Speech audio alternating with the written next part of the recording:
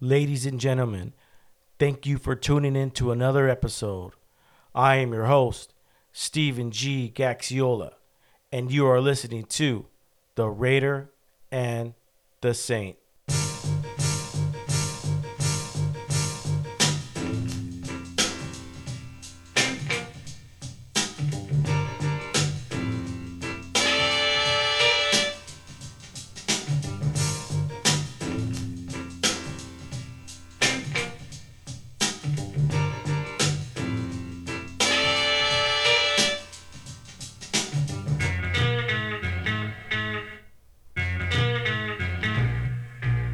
Everybody here isn't up to it. I'm gonna give you one last chance to walk out that door right now. That's a good one, Todd. Good. That's what I wanted to hear. Because in this silver slice of heaven here are 1,984 ounces of beer. Golden, delicious beer. And no one leaves here until we finish every single last drop. And I am back, folks.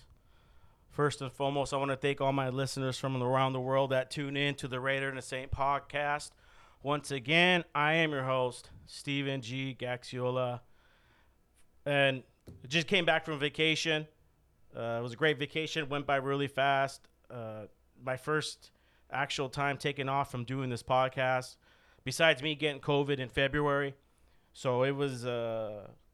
It felt weird. I really wanted to get. I can't wait till the end of the week to come in and podcast for you guys, and get in here and just meet new people or just bring people in that I've known for many years.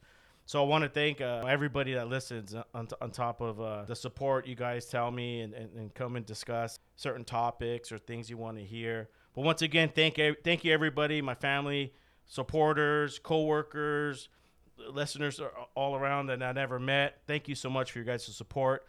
But yeah, I did take a vacation. Well earned. I was in San Clemente for a couple days, hanging out by the pier. It was a good time to relax and just clear my mind and get ready for this second half of the year. You know, we got the Delta variant going around, and people are going back in the hospitals. We're getting ready to see maybe a possible third wave. So got to get mentally prepared. I'm back at the gym now. Once I got COVID, I realized I was drinking too much and eating fast food and kind of just, the end of the world's going to happen. I might as well just enjoy myself. But now that I had COVID, I got better.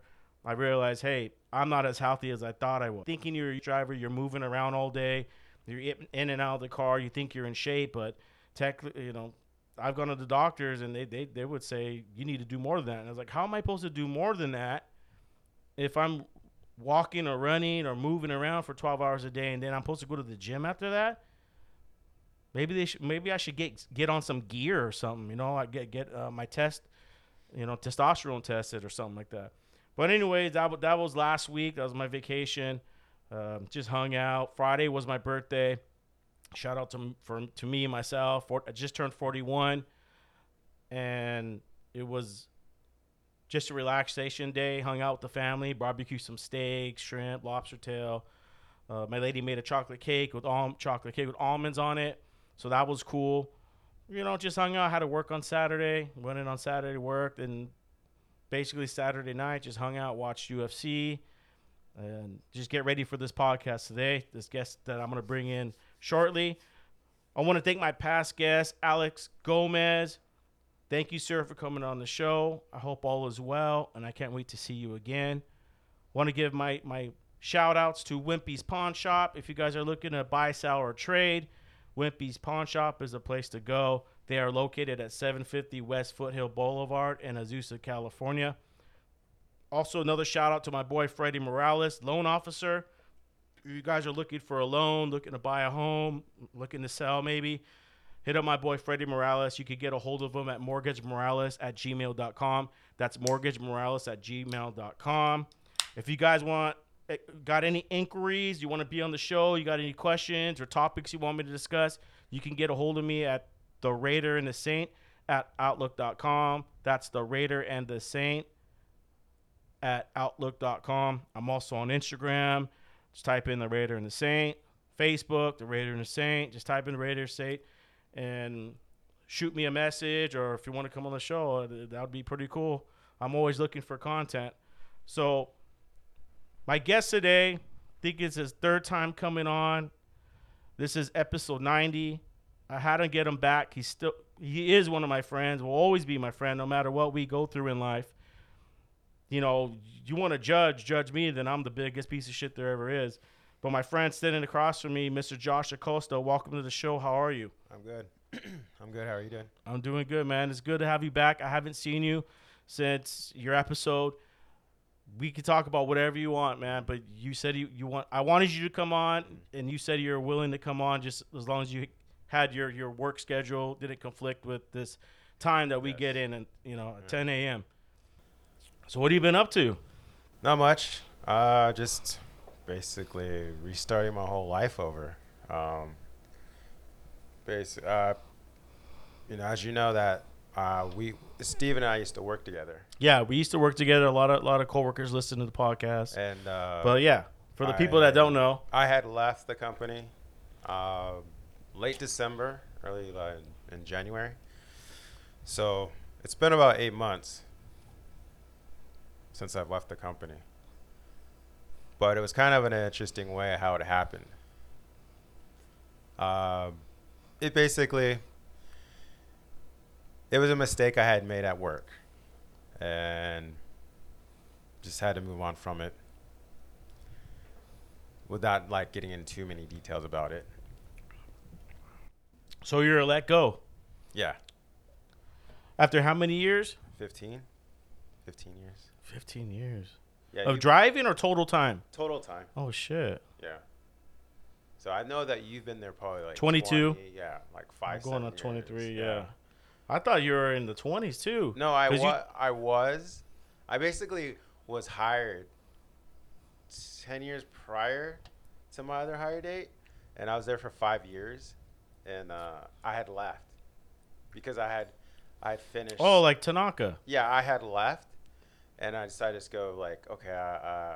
I got out of school. I was going to school, and I'm like, okay, I think I'll go a corporate type job, like office jobs, and I was doing that for probably 4 or 5 years, and I was miserable. I hated it.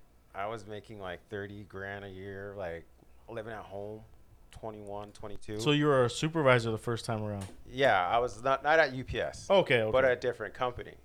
And so this is around the housing market when there was a crash. That was what? 2008? Yeah, right about there. And because I was doing mortgage stuff too as well. Mm-hmm. Refinancing, cold calling people. Mm-hmm. And that industry took a dive. So I was like, what did I enjoy doing? In general, where I was the happiest, didn't really care about the money or whatnot. I just remember UPS, working in the twilight, loading trailers, because for those 4 hours or so, you're just isolated in your own little world, and you're just doing what you need to do. Mm-hmm. Not real communication with people, and it kept me in shape. Mm-hmm. Being isolated, that's crazy. I never thought about it like that, because I used to load trailers. I loaded trailers for about 9 months, close to a year, and I almost quit. I go, fuck this 45-foot trailers. You load one, you're thinking, okay, we're done. No. We're shutting it down. No, here's another. So you think we're done? No, we're just getting started. Here's another trailer. And then during peak, you do 4 of them, and each trailer, some of them were 55-footers, right? And they would fit up to 1,600 packages. Yeah, and then a lot of times, I forget what they were called, the ones that had the rollers built in. Yeah, those are the nice ones. With the flaps on this. Oh, I hated that. The flaps? I don't remember those trailers. Yeah, it was weird. It was like a little sub type. Oh, yeah. Do we still have those? I don't know, but those things were dangerous, man. You would load underneath and shut it off. Yeah, but I've nicked myself so many times on the bars. You can hurt yourself all kinds of ways in that. Dude, I have 2 people that jacked up their backs. Yeah. While in Twilight, and they had UPS paid for them to go have new careers. Yeah, I mean, one of the guys I seen years later, he was right off of Bristol, at a shoe place, Bristol and MacArthur, and I seen him, and I remember him because we used to go party at Cal State Fullerton. He used to live Frat Row. And he worked part-time with us. He had more years than us. I think he was a year or 2 years ahead of us. Still, because back then, it was 10 years ago driving. traffic 10 years. Yeah. And I remember when one of his shoe busted open, one of the soles popped out. And so he loaded like that all day because he was like a monster. With all this dude's the best loader. Yeah. So he took pride in his work. Yeah. But anyways, after that, he fucked up his back doing that. And I seen him selling shoes a couple years ago. I don't know where he's at now, but I remember him. I won't say his name because I still remember his name. And then I had another buddy I went to high school with. He was picking up an e-rig. And, all it takes is one snap. Yeah. You know how many times I've been down, my back would pop, and then I wouldn't be able to get out of bed for like 3 months? I remember this one time. I was picking up an e-rig. We were wrapping up the end of the night at the trailer, and I picked the e-rig drivers. Depending on them, they get all kinds of employees. But this one e-rig driver was a scumbag. He's been there forever. He couldn't make it as a driver. He was always bitter. He was just kind of pissed off, and so he just threw the e-rig like as he went by, and he almost hit my foot, and I didn't have any steel-tipped shoes on, and I was like freaking out. So I was like, whatever. So I go and I pick it up, and the whole box gives. And what it was a chainsaw, a used chainsaw, and it had all the liquid. It still had the oil and the gas in it. So it just went all over the floor. And I'm like, dude, how did this guy or person be able to pack it like this? But there, I could have freaking easily cut my freaking foot off. We say that a lot. Why would a person put this in a box like this? I know. It just doesn't make sense.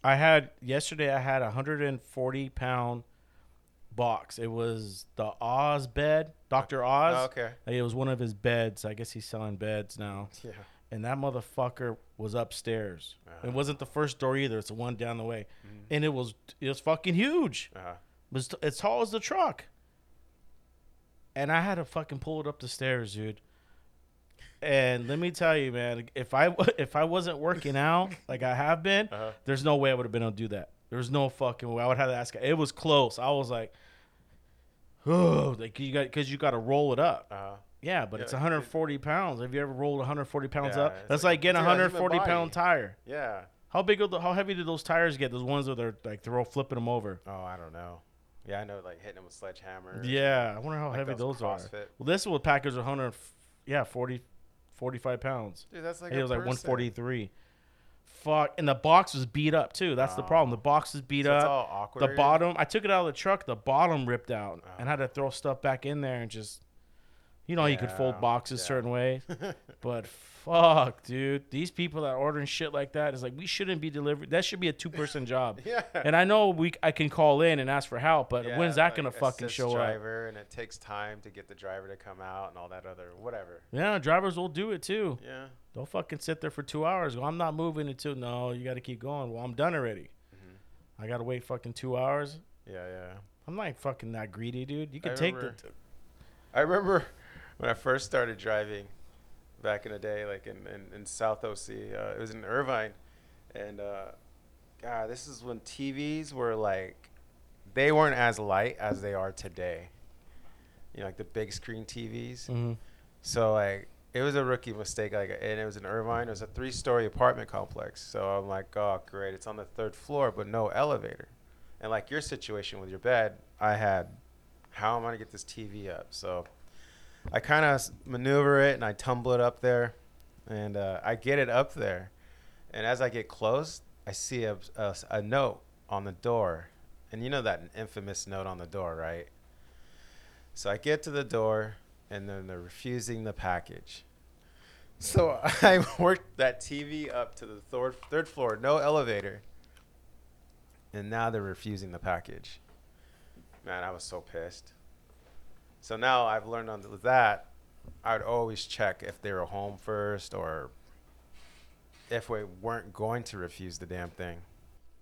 Should have just left it. You should have took the note down and ripped it. I know. But then I knew I had a feeling that the next day I'd have to go retrieve it.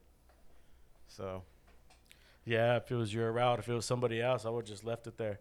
I know. But it wasn't my route. Like I said, I was like, I had it. Doesn't matter. People don't do their call tags anyways. Yeah. They never do. Yeah, working in the hub, man, that was Reason why I went in detail with that is because you said being secluded. Oh, being isolated. Or being isolated, right? When I went driving, it was hard at first, right? You got to learn addresses. I didn't know odds and evens were on the other side. Yeah. I didn't really know north to south. I kind of, I was 24, didn't know too many freeways. But when you go driving, it's a whole new world. And you're either going to catch up, or you're not going to make it. Yeah. Now you got kids with phones now. I know people that are typing in every address. I think my brother was doing that. He was when he first started driving, he started putting in every stop, and he was way behind. I says, you got to put that phone down. You don't got time to do that. We're not delivering fucking flowers. Yeah. We're not Uber. Well, like, I must say, like, I don't know how he was trained, but like with my training, it was like, I mean, it's changed a lot throughout the years, in the past 5 years at least or so, with your guys, the whole new program with the map built in. Did you see the YouTube? Was it on YouTube where it shows how they train now? Weren't they flying people to Atlanta or whatever they're holding class, and then there was video online where they were walking on the treadmill with the package. Did you ever see that? No. Yeah. And then they had like a harness on them, and they were like bending down, picking the package up, and the harness was like just keeping them steady. To train drivers? I'll show you the video. I'll look for it. I'll find it. Yeah, they were on the treadmill. But I know a couple of drivers that went to, I don't know, was it Atlanta or Chicago? That's unreal, dude. Take like an old school driver, like Who trained you? Oh, this guy Robert Siskowski. Okay. It was in South OC. Ike, remember Ike? Do you hear Ike? Ike Hampton, right? Or was it Ike Turner? No, Ike Hampton. Ike Hampton. He used to play baseball for the Angels. Yeah, he's like a catcher.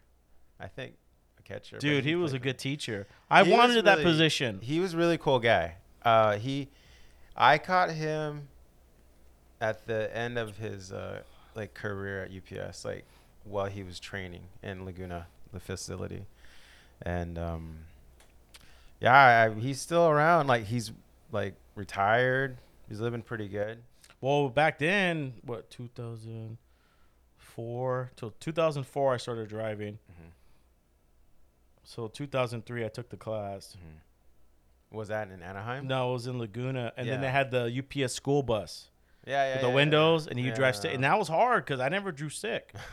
A lot of people. I had to learn how to drive stick then, A lot of people don't. Now my Mustang's a stick, and dude, I don't drive it as much anymore. I'm kind of, like over the whole stick, but it when I do take it out, it's nice. Yeah. But dude, the whole stick thing, like that disqualifies so many people because they didn't get the concept. Necessary. It wasn't like they've never they never had to drive stick until like your situation. Now there's no stick. Exactly. Like look at all the package cars. You don't see any of them that are stick anymore. And I actually enjoyed them. I got used to them after a while because it was just the old school one was just 4 gears. Yeah, and you always start in second. Mm-hmm. Yeah, I remember I had one time my clutch went out on a package car. And so my on-road's like, you can't just like get it done. And I'm like, no, man, it's dangerous. And so you can't get it done. What do you want me to go, Fred Flintstone style? No, it was so funny, dude. And I was like, a lot of times when these on-road soups would say stuff like that to me, hey, I broke my leg. Can you get it done? I would always like, are you being serious? Yeah. Like, what kind of, are you just messing with me? Are you being serious? Like, hey, my clutch blew out. Can you still get it done? Oh, my God. And so, like, they were trying to tell me how to dead stick it. Like, where you leave it, and you say I pull up to a light, and I can't get out of gear, but just turn it off and then take it out of gear, where you can finesse it out of the gear, and you can kind of cruise. And then at the light, you can put it in the gear, and then you got to turn the package car off. And when you're ready to go, you got to turn the key on right time. But back then, if you turn the car off, the brake wouldn't work. Yeah, it was this whole maneuver, and I'm like, no, you guys. That's too much. I said, they're like, okay, we're gonna send you out a new car. He's gonna bring an empty car out to me. So then he comes out, he gets the package car, and then he comes out, meets me up. He backs up to me, and we're exchanging packages, and we do all that, And I look, there's no gas. Like, he left the building without getting gas in the package car. Oh my god. So then we had to take the packages back out again. Are these guys still supervisors? No. He took all the packages out, so he took the package car back, and then he ran out of gas on the way there back to the building. And instead of like maybe going to the gas station and using his own or using a credit card to get gas, he's gonna drive back to the building. So on the 133, he ran out of gas. So now he's waiting for a mechanic, and I'm waiting for a mechanic.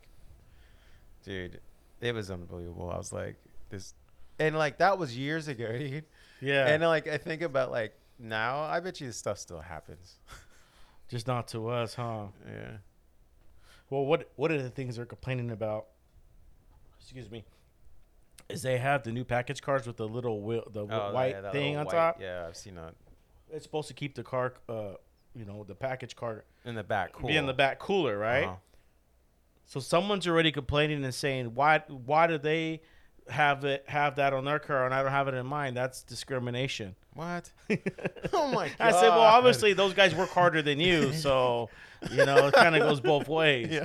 You know, it's like someone like me who shows up to work twice a week or 3 times a week and complaining because I'm driving a budget and everyone's driving brand new Wallies. Mm.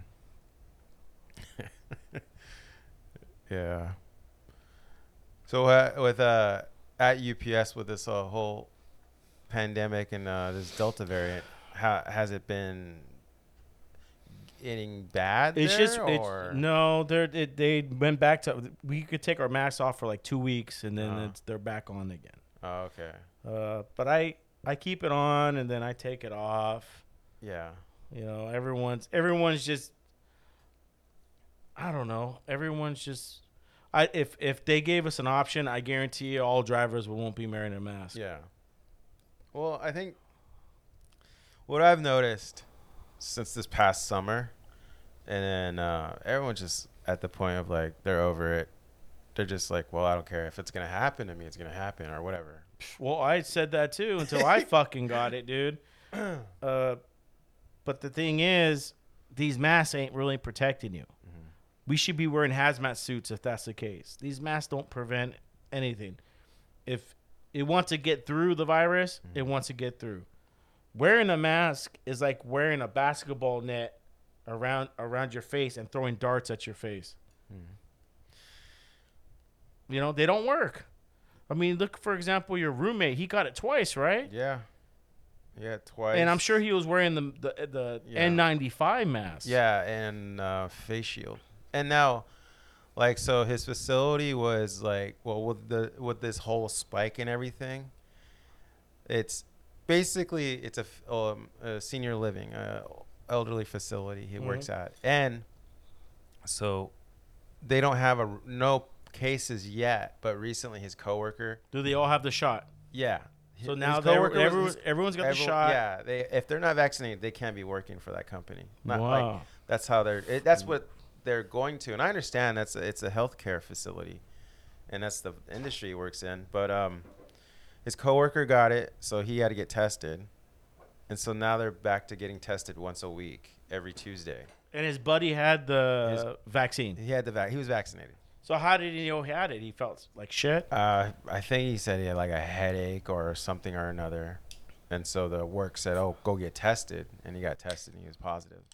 So like that there, it's like he's vaccinated and he can still get it. So regardless, you can still get it, the Delta variant, from my understanding, vaccinated or not. No, it's coming out now. It's not in mainstream yet. But from a lot of things, I do a lot of research during the week. I listen to both sides, left, the right, the middle, the extreme, and what they're saying. And so a lot of stuff that I do see does come to light. Like a lot of stuff that I would say to some people, oh, you're crazy, and then it's happening now. It's like everyone's on board now. Remember when it first happened, everyone was running to guns. Some people were like, why are you buying all your guns? Well, I go, dude, first of all, I like to collect. I've always wanted to collect guns. But seeing what can happen in the world, what's happening around the world with governments and terrorists, and once you start opening your eyes, you're going, I want to be able to protect myself. Mm-hmm. Now, obviously, I can't. If 100 people come to the house, could I take them all out? If I only just had a 38, or if I had an AR? Because some people ask these questions. Well, why do you have an AR? Why do you need something like that? Well, usually the people that are asking now are the ones that never built their own gun.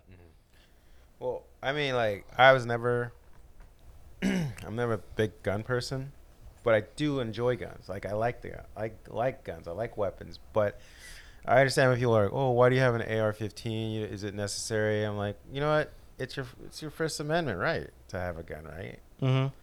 Like, no, it's freedom of speech. Yeah. but, yeah. But it's our Second Amendment. It's your one-year amendment. It's to have a gun.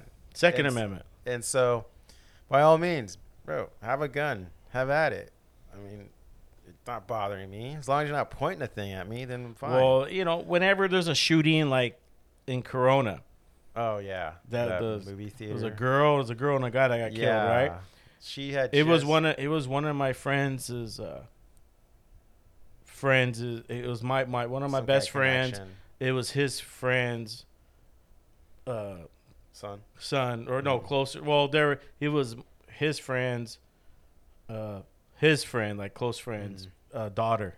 Oh, okay. Yeah, from which she had just graduated high school, I think. They both went to Mater Dei High School.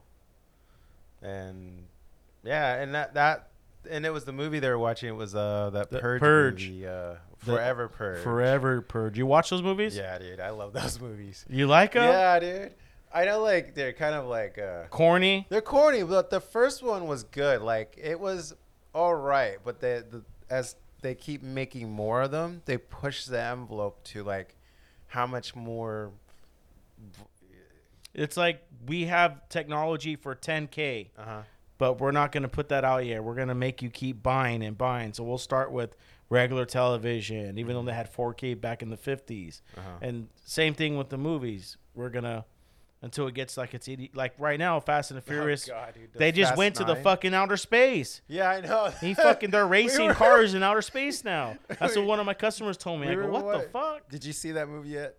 No, I haven't, but I will watch it. Okay, so I watched it. I mean, like, I love movies, and I just don't go to movie theaters anymore. It's a giant waste of time.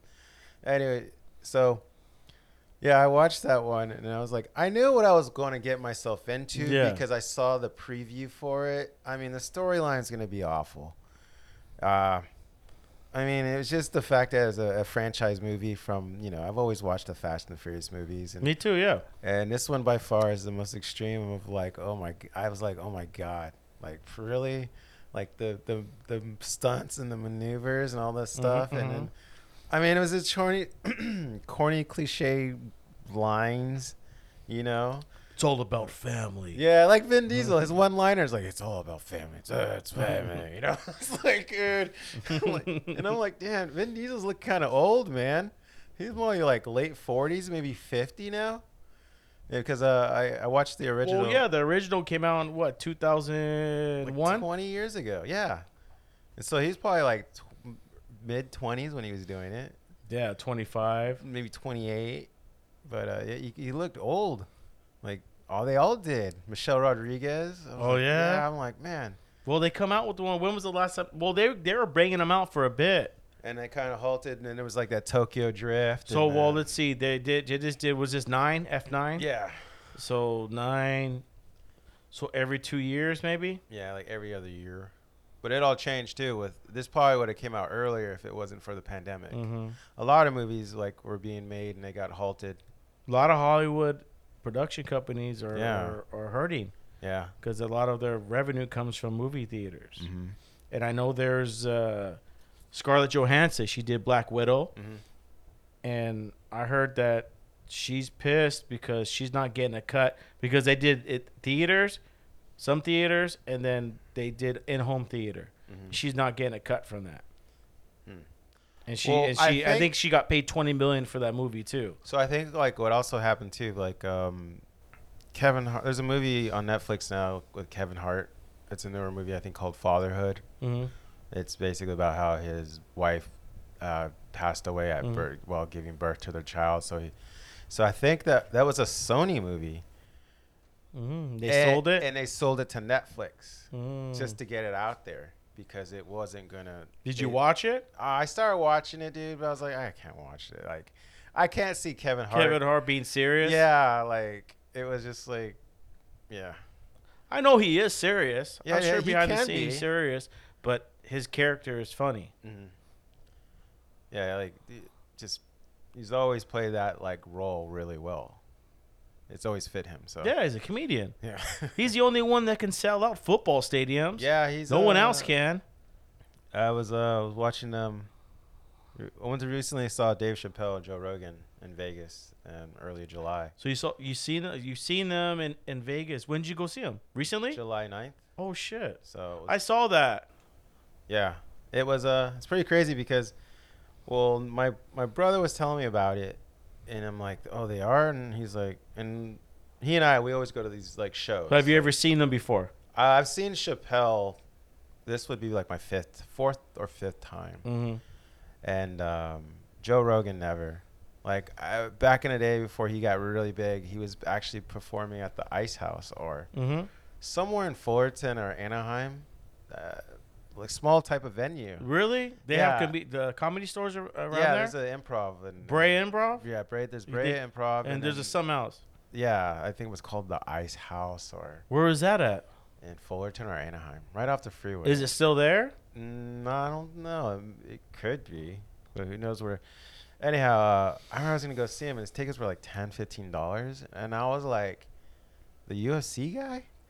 Like, this is before I, really cut. Like, he had just had his podcast starting, and I wasn't really into it that much yet. And then, what year was this again? I want to say like 15 years ago, dude. Maybe 10. 2010? Yeah. No, wait, I'll be 2008. But yeah, I heard about it. I was like, 10. and my friend had an extra ticket. And I was like, nah. It was on a Sunday too. I remember because I had to go to work the next day, and I was like, no, I'm not gonna go. The thing, I'm like, man, I should have gone. And so I was pretty excited when I heard that these two guys were coming together. Yeah. And it's funny, I didn't realize how close of friends they actually are. Well, they met at the Comedy Store. Yeah, or the Ice House. I forgot where they met initially. They would go all the time, but they were in their 20s. Yeah, they were young. I think he was 20. Who's older, Chappelle or Rogan? I think I want to say Rogan. Yeah, because Chappelle was 24. Because he started and comedy I think he was really 28. young. He started comedy when he was like 15. Who, Chappelle? Yeah. He's a pretty interesting guy. Like, how his mom would take him to comedy spots to do stand-up. It's pretty crazy. Like, what mom would take their 15-year-old kid, 16-year-old kid? I thought that was Kevin Hart. Didn't they do the Kevin Hart? No. Well, maybe. But his Chappelle's mom would take him. Would take him. Yeah, when he was a teenager. Well, I have all the Dave Chappelle shows at home. I used to watch the show all the time. Yeah. I had everyone. But how they met, though, is from through comedy. And then one day, Joe Rogan was in New York. He said this on his podcast. He's in New York, and back then, Dave Chappelle was doing his show, the Chappelle Show. And he was doing the one where he wears the fake mustache, and he rates boobies throughout New York. Oh, yeah, New York boobs. Let me rate New York boobs. And then Joe Rogan came through, and he seen him. He goes, Dave, what are you doing? He goes, I'm doing a show, Dave. I'm doing a show, Joe. You want to be on the show? And then he was like, well, I only got a couple. I got like somewhere to be in like an hour. He goes, no, it takes 20 minutes or whatever. And so they did it. And I remember it because I have the seasons saved. But he says that's how he got to start doing the yeah, because he also did the whole, remember the Fear Factor parody? Oh yeah, he did Fear Factor with, yeah. What's his name? Was he in the skit? Joe Rogan was, because at the time Joe Rogan was hosting for Fear Factor, and so Chappelle played I'm brain fart, the character's name, not Ashy Larry. It's the dude, the crackhead. He's always like this. He's like, yeah. Oh yeah, he eats everything. Yeah, gosh, I am. Yeah, my brain blinks Brain out all the fart. time, dude. When I You're do getting the old, podcast. man. No, it's not getting old. It's just the mics and the cameras and all Uh-huh. that. It takes a little bit from.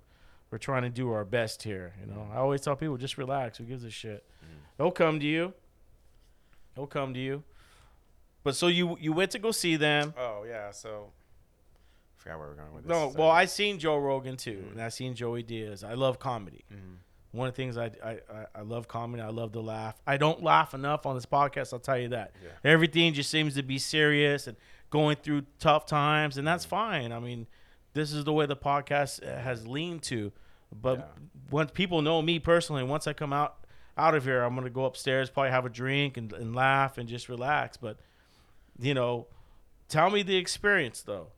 How was it being in? Where was the arena? At the MGM Grand. Okay, was So it I the theater or haven't, the like- arena? The arena. So how many people does the arena fit? Do you know? God, I don't even know. I think it's like 16,000. It's just huge, man. I don't think it's 24. But it was set up like a whole like boxing ring type deal, like Yeah. It was like right in the center and how they stand, and so they were kind of like they move around a lot, like they walk around. They don't sit. They just kind of like work the floor in a sense. Mhm, So, yeah, it was like got there early. Doors open at 7, so I guess they're having issues with it in the past because like people getting in and whatnot. Well, But- they want everybody seated Yeah, because that way they just kind of get the show because they're just going. talking. It's not a rock band. Yeah. But initially, I guess the night before, Thursday night, they were giving out masks with I guess Joe Rogan on it, and all the people that were showing up for Thursday's show, like apparently the security was telling me like, they didn't want the face mask, they wanted the Chappelle face mask because on Dave Chappelle it's got his name on it, like his whole logo with the C on it, and so I thought that was like, yeah, that's kind of messed up. Like, Joe Rogan's just... How many people you think were there for Joe and then for Chappelle? Oh, I think a majority of them were for Chappelle. Mm-hmm. So I know. They're all different like, subcultures. Yeah, I know, but it's quite interesting because I was looking at the people, and it was a big melting pot of people. Old, young, I mean, all races, white, black, Asian. Like, it was like... And I can kind of see, like, your question, I can see their demographic. Mm-hmm. Like a guy like Bill Burr, you can see like older, like 40s white guy. Mm-hmm. That's like his demographic. Mm-hmm. But he's got a lot of fans. Like, but majority that's like you could see that group at the audience and be like, oh, they're here for that. Because a lot of people actually walked out on Chappelle, like while I was there. Really? Yeah, because like, his jokes. He doesn't really hold back. And he went on his whole rant because, the LBGTQ, whatever. He calls them the alphabet people. And he's like, yeah, they all love me, but the only ones that don't like me are the T's. And he goes in on his whole rant. And I don't know. I think a lot of it, like, it bothered some people, the audience. Or maybe they just had somewhere to go. When I took my lady to see Joey Diaz at the Brea Improv, it was my second time seeing him. Uh-huh. I learned from Joe Rogan because when I started listening to his podcast, he had just started. Mm-hmm. I had my own route. It was all residential route. Mm-hmm. And I got tired of listening to music. I could only listen to music for 12 hours, it was insane. I can't be that pumped up. Mm-hmm. Then I got to switch to Genuine to slow me down. Then I start crying. It's like, fuck. And so I came across the podcast thing on the iPhone. And then I was like, Joe Rogan, that's the Fear Factor guy. And then, no, my bad. I was like, oh, that's the UFC guy. Mm-hmm. He's the guy that commentates. And I was, oh, yeah, he's also the Fear Factor guy. And I didn't know he was a comedian. Yeah. I didn't know. A lot of people didn't. So when we were in Vegas, we did a trip years ago, at least 10 years ago. Me and my lady, we seen Joe Rogan and Joey Diaz. I wanted to see both of them because he would have Joey Diaz on his show, and he was fucking hilarious. He was truthful. He spoke from the heart, and he made it funny. And so when they were both in Vegas, like, we're going. This is when Nate Diaz choked out McGregor. Oh, okay. It's the first fight. So Okay. I don't know if that was 10 years ago, maybe 8. It's probably 8 years ago, I'd say. And so I remember he choked him out because I put money on Nate Diaz. And I was like, okay. So, anyways, Joe's okay. He has his sense of humor, and people like it, and it was okay. But I laughed more with Joey Diaz. Yeah. And even Joe Rogan says they had, one of his podcasts he just had. He had the owner from Black Rifle Coffee. Can't think of his name right now. But he was asking Joe who's the best comedians right now, and he said one of them he said was Joey Diaz. Is probably one of the best. Yeah. So I seen Joey again in Brea, and that's when I got to meet him. He came up to me, shook my hand after the show, patted me on the back, and it was I was already listening to his podcast already. Joey Diaz, dude, that's one of the. I think he's so funny. But I took my lady to watch, and I thought she was gonna get cringy because he does talk about some dirty shit. Yeah, it gets pretty raunchy. Yeah, he gets pretty raunchy. Yeah. Well, my lady was cool, but yeah, some people did walk out. Yeah, like, I mean, oh God, I don't know I don't know if we'll get in this conversation, but like this, not saying this whole Me Too thing, but cancel culture. And so I think it's funny when people are coming at comedians for saying some raunchy shit Yeah. that shouldn't be said in everyday life. But I'm like, these people are comedians. They're here to make you laugh, you know. And if they gotta drop a few F-bombs to get you there, then by so be it. But it's like, you gotta know what you're going into. And it's like, so if you're gonna go as a fan or a person, then why would you go and heckle a comedian that's there to make you guys laugh? I hate when they finish a joke, or like those guys that go to the movies and they've been there 12 times, seen the movie, and they start repeating the sentences. I know that bothers me. Like, they finish their joke, or they'll add on after he does the joke. It's stupid. It's Shut like, up. dude, like, especially now, like, so that was the first time me going out since this, to something, an event, since this whole pandemic. You know, June was my birthday. I was gonna do something, and I was like, I don't know if I want to be around all these people or just go out to a bar. You know, like, I haven't been to a bar since this whole thing. And even now that we can go out and do things, I still don't know if I want to go and sit at the bar and just have a drink. Unless I'm with people, like a group of people. But even then, no, I've been doing the podcast and going home. There's bars all around here. It's so weird. Like, it's like, and everyone's like, oh, what'd you do this week? And I'm like, I just stayed home, man. Like, what is like, oh, you can go out. And I'm like, yeah, but I don't want to go out. You know, like, I only go out if I necessarily need to. And that Vegas trip was like my trip, and just to go out. And I'm vaccinated. So I'm not worried about getting it, but it's just like, I have really no desire to go out and do shit like that anymore. So. Did you get COVID twice? The second time, no. But your My roommate did. Is he still your roommate? Yeah, we're still roommates. So that second time he got it, I didn't get it. But regardless, was he really out for 14 days? Was it tough? Yeah, he actually was sick, and I thought he was just like, yeah, I'm like, dude, you're just hungover. You know? Yeah. I thought, dude, you're just hungover, because he doesn't drink. He's not a heavy drinker, but it was a Sunday, so the night before we had drink. And I'm like, you just hungover. And then that Monday, he looked bad. Like, he looked pale, and he was like, we have stairs going up to the bedroom and he was like having a hard time with that. And I was like, I'm like, great. So luckily, no, I didn't get it the second, like when he got it the second time. But yeah, during that whole time, the second time he had it, and I was quarantined with him, dude. And well, he didn't drink, but all I did was drink, dude. This was in November, December last year. Yeah. When did you leave UPS? What month was that? December. Yeah. So I had a quarantine like the beginning of December. And so, yeah, man, just started during that whole time being quarantined, just drank every day, dude. Kind of like, it was like, oh, cool, because before all that, you know, we were UPS drivers have crazy hours, dude. Yeah. It's so draining, and so like yourself, you got time off recently, and so it's just nice when you have that time off. How did it feel, man, when you didn't get your job back? Well, like getting into that with a whole, like building up to it with the whole situation, me coming into work, and with all this suspicion and whatnot, and yeah, not getting my job back, it kind of sucked, dude. Like, I thought for sure, I was gonna get my job back, but it was gonna be a lot of contingencies in a sense of like, maybe like a probation period for 6 months or whatever, and it didn't work out as planned. Like, I really didn't like how the union handled it. Like, in a sense, Is that the new? I had a guy help, Nick Bruno.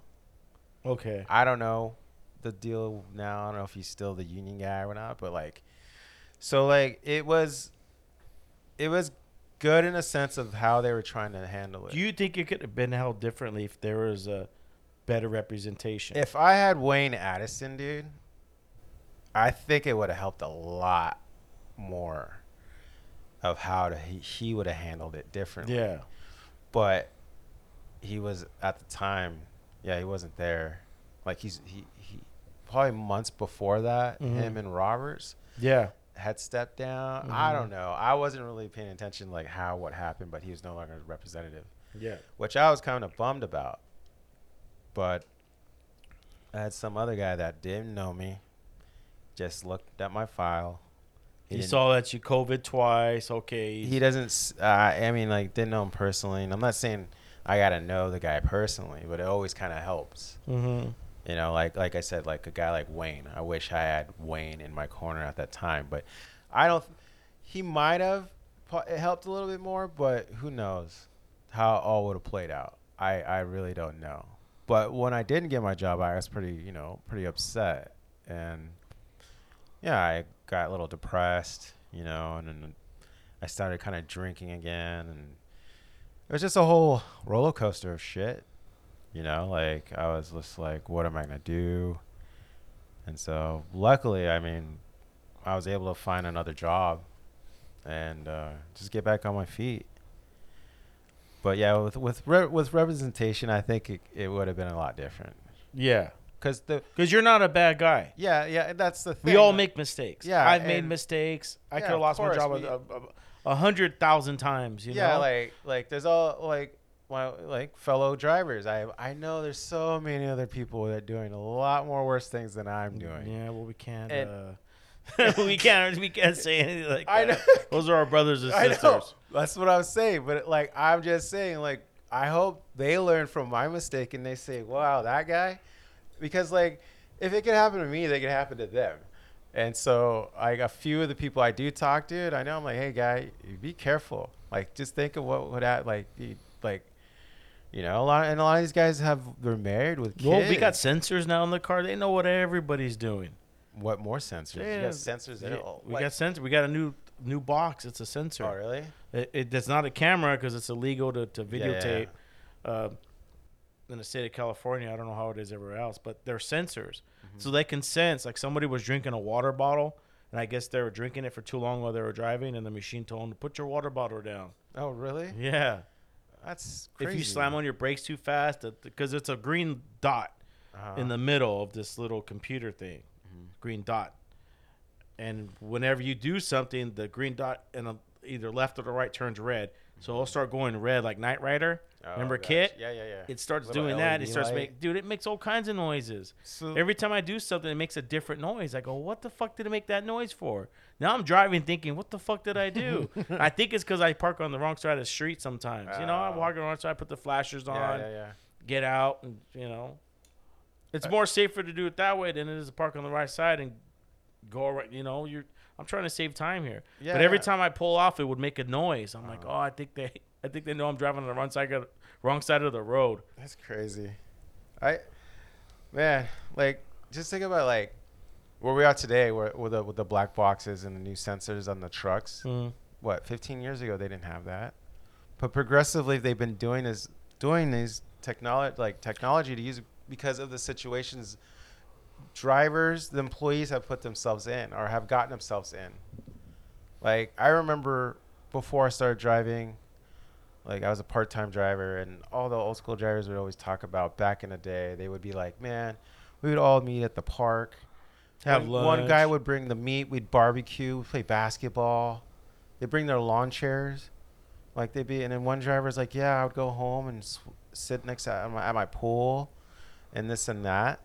And as time has gone on, the company's like, "Wait, you guys aren't being efficient with your Yeah. time, and Yeah. you're taking time from this and There, that." when Ed first came out, Yeah, and they can track where you are with your diad board. yeah. Then There was a driver that was going from Fountain Valley all the way to Anaheim Hills. Oh my god. Yorba Linda, my bad. Yorba Yeah, Linda. Yeah, that's just as far. Every day, and and then one time the supervisor, part-time suit, he goes, look at what you're doing. He's been on the show too. By the way.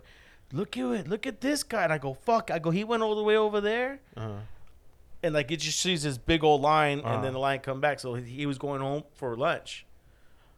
You know, so if you're doing that, you might as well, here's an extra 20, 30 stops. Now these guys are always complaining that they got work they're working hard. Yeah, well, so like with that, like those guys basically ruined it for us, for you guys. Like, you know, not say ruined it, but where they were saying like, well, with that from Fountain Valley to Anaheim or Yorba Linda, that's a far drive. That's like what, 15 miles, Yeah. 20 miles maybe. Yeah. He Each was way. I mean, they got dealt with. Trust me. Yeah, so all this new technology, it's there for a purpose. somebody's gonna get, and it's for the company to basically like Big Brother to watch you. well, not look like at a watch lot of you, people but- drive with the phone still in their ear Yeah. while they're working. Who does that? I don't know, but I know people do it. I've seen a bus driver doing it. I've seen a trash man doing it. The trash people, they have the sensors. They had it first. But it's like in the end, I understand it's for safety reasons and production reasons, and it's for them to like observe and see you guys like all the time. Do you think it's another tool to fire discipline drivers? Discipline too, because you know, like, be honest, like they can't be everywhere at once. It's too much, They dude. can't be everywhere at once. They're all over me. Yeah, like and then it's like Every day, somebody told me every day I walk in, I fear for losing my job. I go, why? But they're not doing anything bad, though. That's the thing. I felt that way for a while, all the time, and then after a while, I stopped caring. I was like, before, like probably a good 6 months to a year before, not getting my job back, I felt like, well, this is how I think, and I tell people. I go, as long as you're doing better than Sandman, I go, you're safe. You know who I'm talking about. No. Oh, yeah, Sandman. Yeah. I go, if they can't fire that guy, I go, just follow whatever he's doing. Yeah. Yeah, he's an interesting guy, man. Everything's by the book. Yeah. Anyways, I don't want to talk too much of him. I'll probably get sued. That's why I don't say names or anything like that. It's funny. But I hated to see you get fired. I wish I would have known. I wish somebody would have told me. I would have tried to do whatever I could for you. yeah, it was But we do have bad union representation right now. Yeah. There's a lot of people that you weren't the only one that lost their jobs that probably could have had their jobs saved. really. Yeah. That There's a lot of sucks. things going on within the union. Me and Phil, we started our own union podcast. We do it once a month. Missed last month because scheduling and everything, but we're working on strengthening it again. We'll get it back, but I agree with you. I felt if we had different union representation, we could have saved a job, because look at, man, everyone makes mistakes. Yeah, and I mean, like, we all make mistakes, like you said, and it was like my first offense, and I mean, it really depends on how they want to play it, you know? Mm-hmm. And I mean, luckily, no one was injured, no one got hurt. You know, it could have been worse, the scenario. But at the same time, it's like I said, they could have suspended me or some kind of probation. And that's what I was thinking. You know, plus the amount of time I was with the company. I mean, you mean to tell me I made it this far with the company to get here, and then all of a sudden decide to do this or this to happen? If I was going to do that, I would have done that in the freaking warehouse, you know? Those kids would always, you know, do stupid ass shit in the warehouse to get fired. You know, they'd steal stuff and whatnot, but But with that, yeah, I hope it does get back to being stronger, the union. Because as I see it, it just keeps getting weaker and weaker. And a lot less people caring about it. Whereas this is the problem. A lot of people ain't caring about it. And if they are caring about it, some of them are backing up people that haven't really proved themselves yet. Yeah. I hear stories from everybody that come and tell me about all these people that started, that took over. Or let's just put it this way. The people Jimenez put into place. Because we can say that. Okay. Jimenez put these people into place. I haven't seen anything positive coming from that yet. And that's the people from the new slate, right? Yeah. And then how long? That was like in the past 2 years? They're going to run again in another year, I think. So they've been in for 3 years now. No, it's every 3, right? They're on their second year. Okay. Because I know that. Okay, yeah, it was right around the pandemic time. I think they came. Grant only lost by 100. I think it was like 161 votes. You know, with that's him, not a lot. No, it's not. Actually, Grant was a guy he actually got things done. Well, the reason why I supported him is because when I was going through my tough times and my addiction and my problems, I know that I need to go and talk to someone up top. Because to me, this was something important. I want to make sure my job's protected. And there's a lot of things. And so I didn't go to shop stewards. There's no disrespect to them. Yeah. They were good. But I needed more. I needed a little bit more advice. So I went to the business agent, which was Grant at the time. And I asked him a question. It was a legitimate question. And he tells me, he goes, I don't have that answer for you, but I will by the end of the day. And you know what? He would call me back. And it happened it didn't happen once. It had a couple handful of times. No more than a handful. But he always came back with an answer where I was able to make my own decision and go about what I needed to do. Because there are a lot of a contract, but there's a lot of loopholes. Just like in America with the laws and everything and how they have loopholes and how to beat taxes and all that. Same type of stuff. But he was always there with an answer. Yeah, no, he's a. I've called, I've called, and wouldn't even get a call back, or maybe 2 days later. That I don't have too many experiences. I don't want to have to deal with them. But for people that had to deal with them, I know there was a grievance supposed to be filed and never got filed. There's a lot of things that we got to give them a chance, right? Yeah. And I'm willing to give them a chance. But everyone telling me things, they're not doing it. And you happen to have to go through that with this. Yeah. Well, actually, going back with Grant, I had my experience with him like that. He's a pretty straight up guy. If he didn't know the answer to something, or he didn't know it, he wouldn't just give you some BS answer. He'd find out for sure and get back to you. Yeah. And he always got back to me. I never had to go and hound him hey, so what's the deal with this or that? Because I know that they're busy guys being a business agent. You're not the only employee, with problems. But I guess overall, I guess I'll just come clean with it. Basically, I had lost my job through toxicology, showing up to work drunk. Yeah, but honestly, I wasn't drunk. If I was that drunk, why would I show up to work? But anyways, that's a whole different thing. I don't think you were drunk. I think you were just hungover. I was hungover, and I drank a lot the night before. And it was literally 2 days before Christmas. So it was around the holidays, I was pretty excited. I was like, oh, my family, you're going to see a family and all that stuff, whatnot. And it was my first day back from quarantine. And so basically the whole incident happened. They had to do this whole toxicology testing. They take you to the clinic. They do urine and blood. And obviously my numbers were pretty high. For high enough for the company where it's you're not going to take you back. But prior to all that, the union had suggested that I go to a sober living for 30 days. and to complete the program, to show UPS how serious I was taking this whole thing. And so, which I did.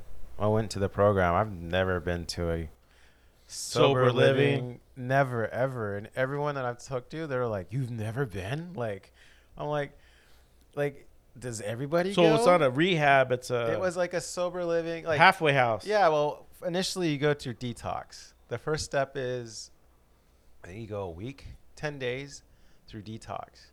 By yourself? No, there's other people there. It's a house. It's like a sober living house, but it's a detox. What do they It's do a for the? detox Did house. you detox? Yeah, they basically you go in and they assess you, and I didn't know what coming into it. They told me to pack for a week. So I thought I was just gonna be there for a week, in a program, and it was in LA. So I just decided that day. I think it was day before. It was before Christmas. All right. Yeah, before Christmas. I was in a rehab, and the union was like, okay, if you're gonna do this, you need to do this now, and they were like, they're gonna start the paperwork and this and that, and like, I guess me doing it, I mean, it was kind of halting the quote unquote terminating me. Yeah. So I went and did that, and so in the beginning, the first week is detox, and then they assess you. You get in there. They do your vitals and all And this who's paying for this? The union? My insurance. Your insurance, okay. Yeah. And so they do all that, and I'm 42, and everyone there in their 20s, they're all there for fentanyl. Oh, yeah, They're fentanyl. 25 and younger, and everyone 30 and above, all alcoholics. And it was like, and so going through all that, they would give us medication. I forget what they were giving me, but to wean myself off alcohol, because I didn't know it. But you know what? We're gonna take a quick break.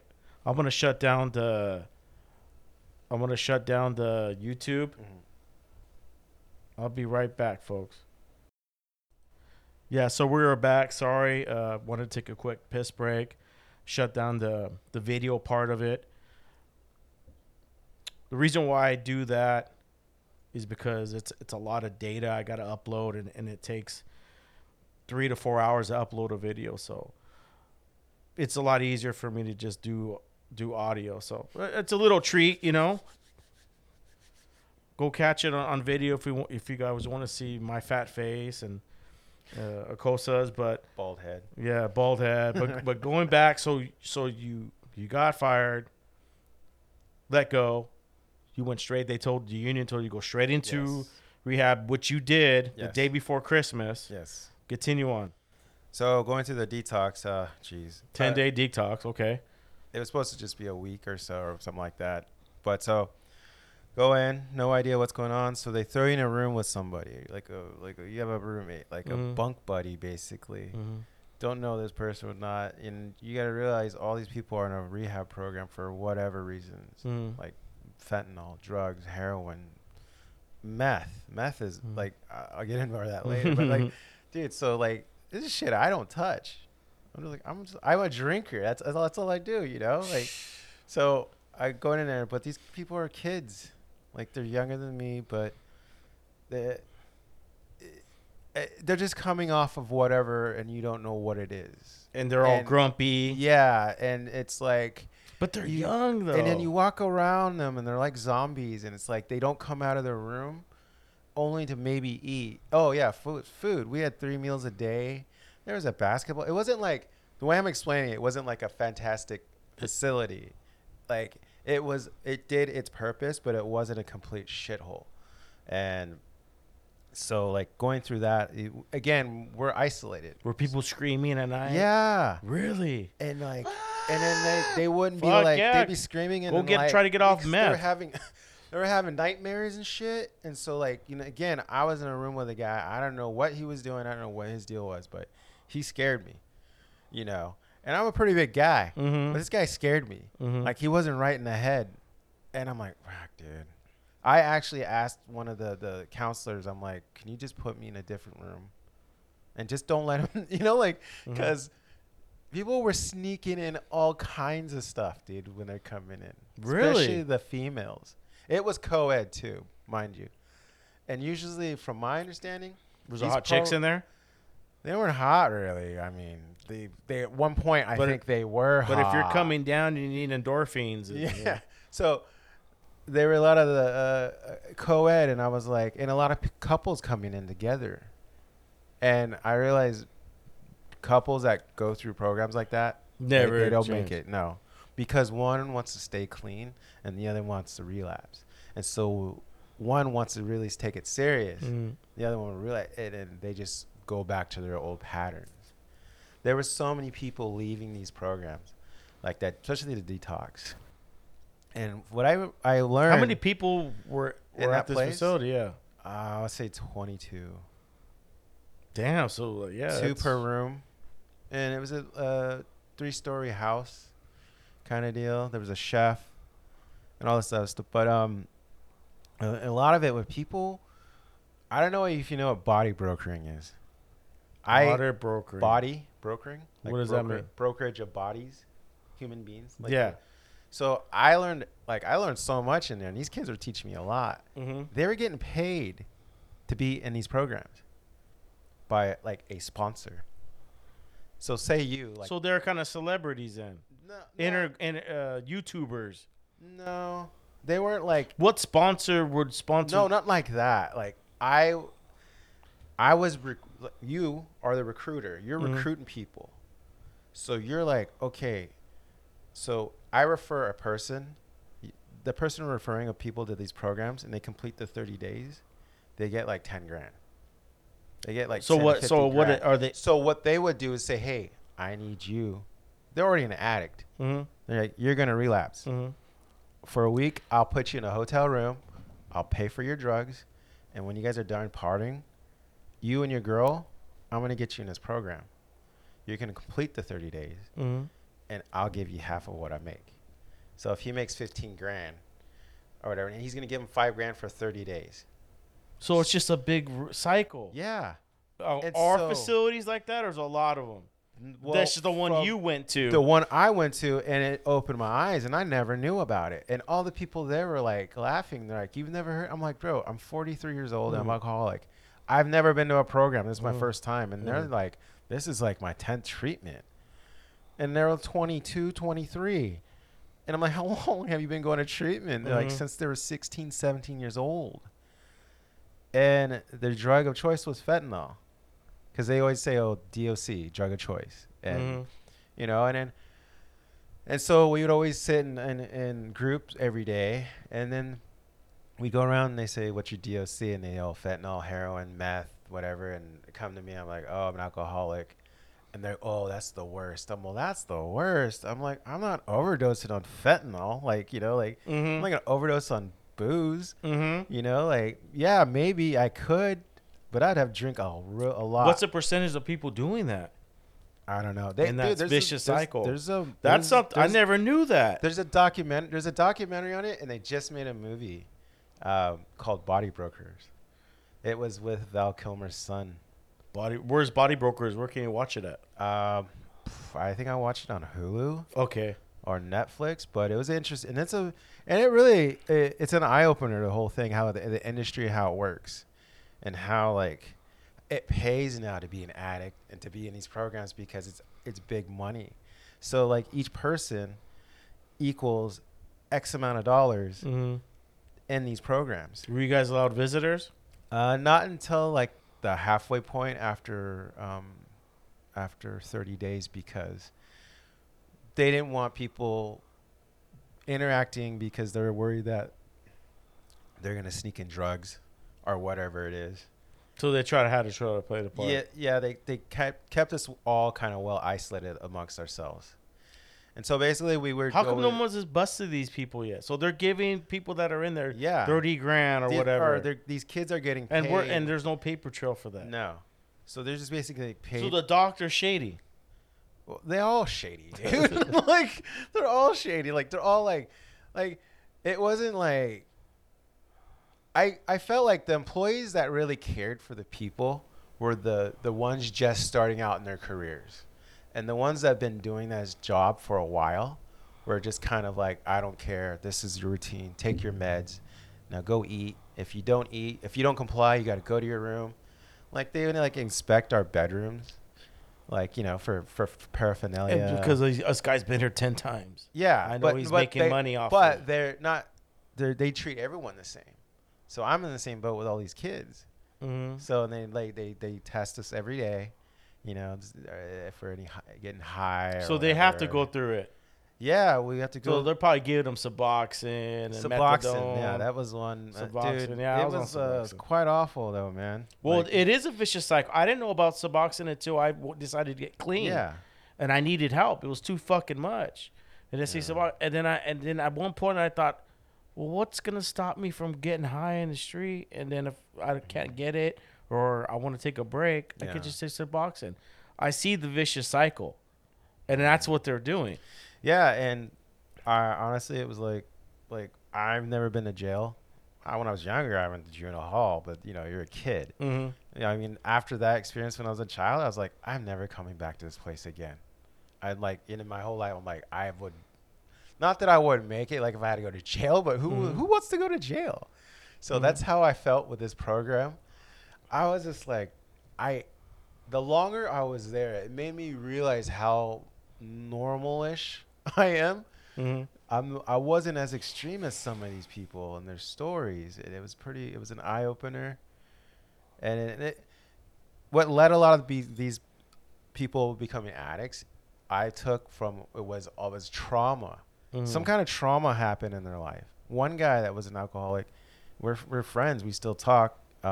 He was in the army, Mm-hmm. and he has PTSD big time, really big. He's 6'4", 250-pound guy.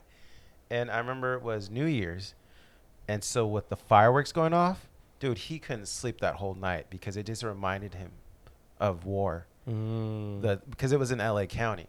So out there, it was just like 4th of July. It was just like boom, boom, boom, boom. And dude, he couldn't sleep. So he had to take something they had to give him an Ambien to sleep. Mm-hmm. But, yeah, he had trauma.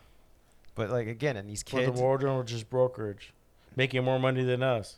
Yeah, but I'm talking about like people out there are basically doing this body brokering stuff and this system of these sober living houses, and then a lot of times you may think they're doing it like a lot of people are like offering like, oh, I can get you help.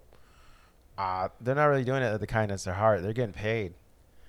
Like whoever I'm not gonna bring his name up, but the union person had referred me to this program.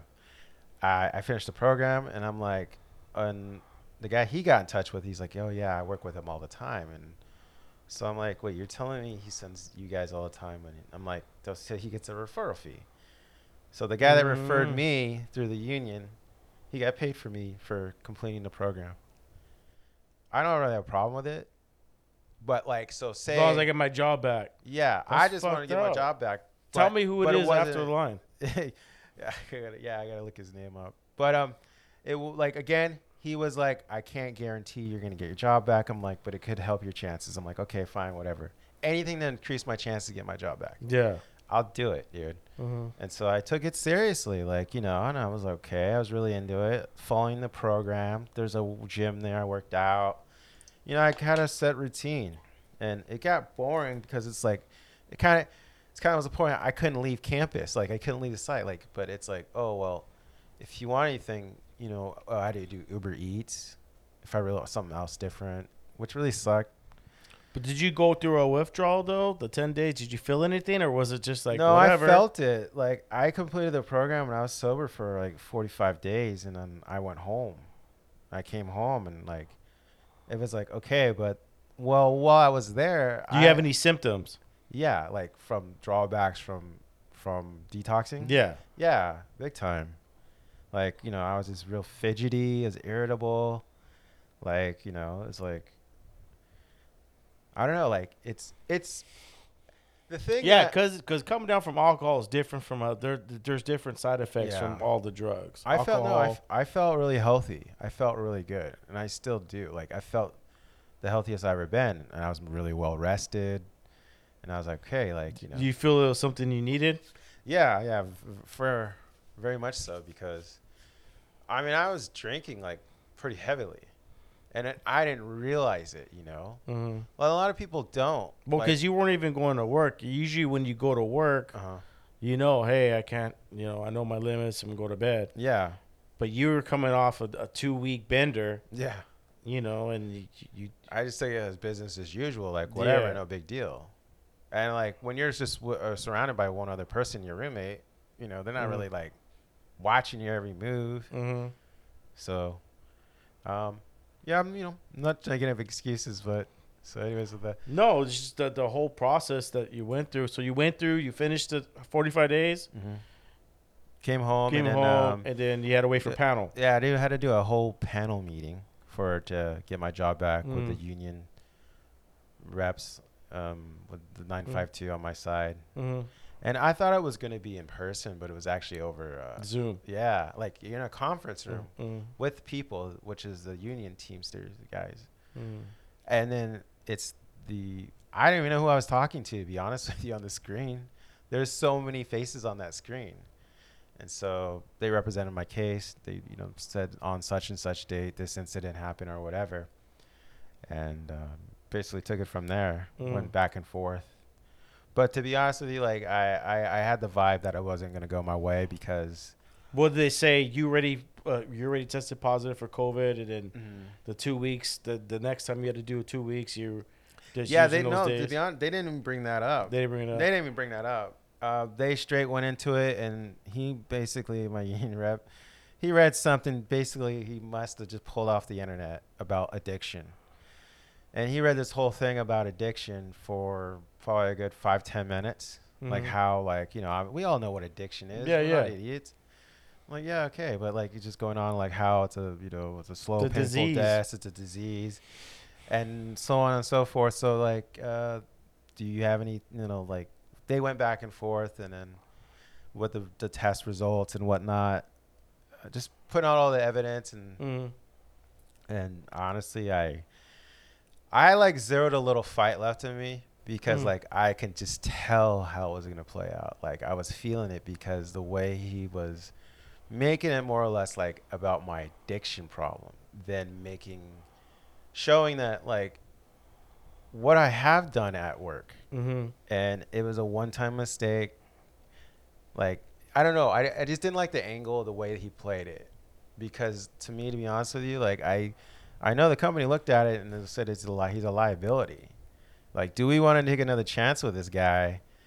And so I don't know. I don't know. Like, you know, what they say when I wasn't there, because I was only there for so much of it. So, do you think if you're a better driver, not saying you are, you weren't, Uh-huh. I think you're a great driver. Uh-huh. I think you try to follow the laws and the regulations, and being a safe driver, being safe.